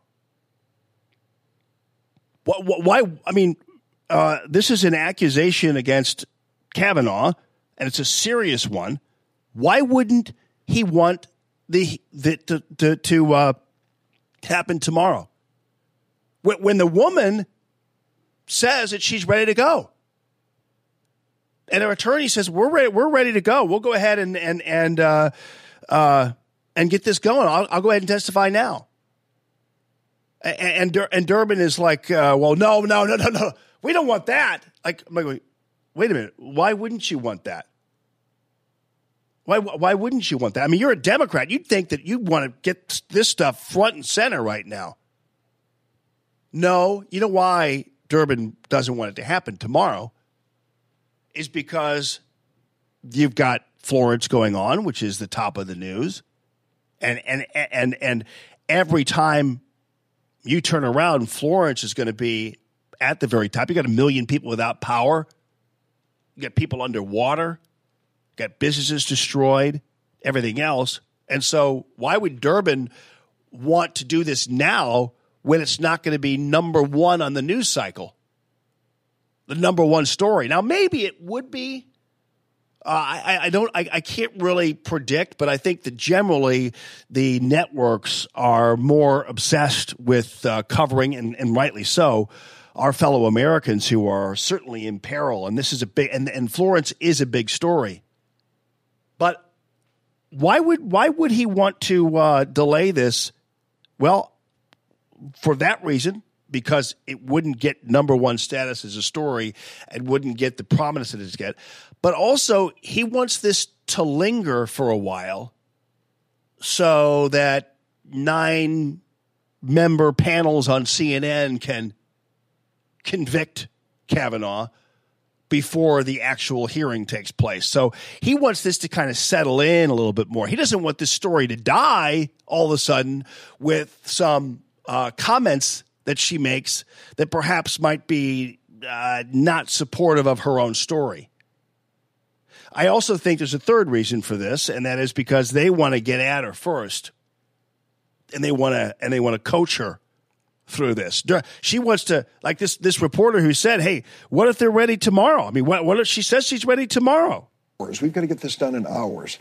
That's fair. I really don't. I mean, here, I'll show this morning representing Dr. Ford says that she is prepared to testify publicly. She said it to Allison right here. But if, for instance, Chuck Grassley were to say, you know what, I'm clearing the calendar for tomorrow, let's have them both up here tomorrow. I don't know if that's fair. Oh, no, it wouldn't be. We need more time to convict Kavanaugh. We need more time to make crap up. We need more time to coach her. Get at her first and talk to her about what she can expect at this Judiciary Committee. And we also want people with this Florence thing to go away a little while. So we have this as the number one news story. Because otherwise, if Durbin, because I'm all for having her testify and listening to her. I want to hear her story. I want to hear what she has to say. If Kavanaugh is some kind of rapist, I want to know. I don't want the next Supreme Court justice to be some rapist, right? Let's get it out there. Let's air this out and let's get the ball rolling here and get all of the story out. But there's, interestingly enough, Dick Durbin saying no, not so fast. That's a pretty interesting way to look at things, isn't it now? It's a pretty interesting way to look at things. So you got to question the motivation because all of us are ready. We want to hear her. Don't you? Or do you think she's such a lying person that she shouldn't even get a hearing? I think most of us, if we're asked, would say, no, let's listen to her. Let's hear what she has to say. And let's wonder why Dick Durbin and the other Democrats might not want her to testify right away. Why is that?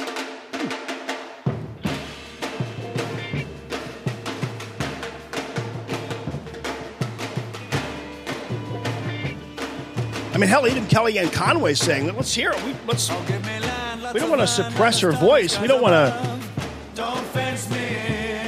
deny her the right to tell her side of the story. Let's do it. Why isn't Durbin wanting to do that? Interesting. Because he doesn't want to, he wouldn't vote for Kavanaugh, so why wouldn't he want to do something that could unravel the Kavanaugh confirmation? Or does he know something about her story that's not going to hold water? Or does he really just want to delay this vote and just squeeze this thing out and get it through the midterms? Once again, folks, these folks who come out of the woodwork and claim to be concerned about people, this isn't a concern about this woman. If they were really concerned about her and whether or not she was a rape victim or attempted rape victim, they'd want her story out right away to air it out. Tell her side of the story. Let's hear it. They don't care, though. Dick Durbin wants to delay the vote. Jeff Flake doesn't care about this woman's well-being. He cares about revenge on President Trump. So that's what it's all about, people. Radio Free Allman live from the Discovery Design Studios, DiscoveryDesignInc.com. Don't forget, check him out. Thank you to Proctor Drapery. Proctor spelled like doctor, ProctorDrapery.com. Thank you to, of course, Golden Oak Lending, as I talked about just a second ago. Thank you to Matthew Mitchell and the Matthew Mitchell Allstate Agency, 855-QUOTE-ME. Thank you also to Dr. DePuty, DePutyWellness.com. Thank you to Santino Cigars and Cocktails. We're going to see you on the 27th. It's a Thursday. It's the week after this. Thursday night. I think we're calling it 5. And the County Brown Barbecue guys will be out there as well. Thank you also to Tracy Ellis, TracyEllis.com, for her support, unflagging support of this show and of Common Sense Radio. So you all take care. Have a good rest of your day. Talk to you tomorrow morning.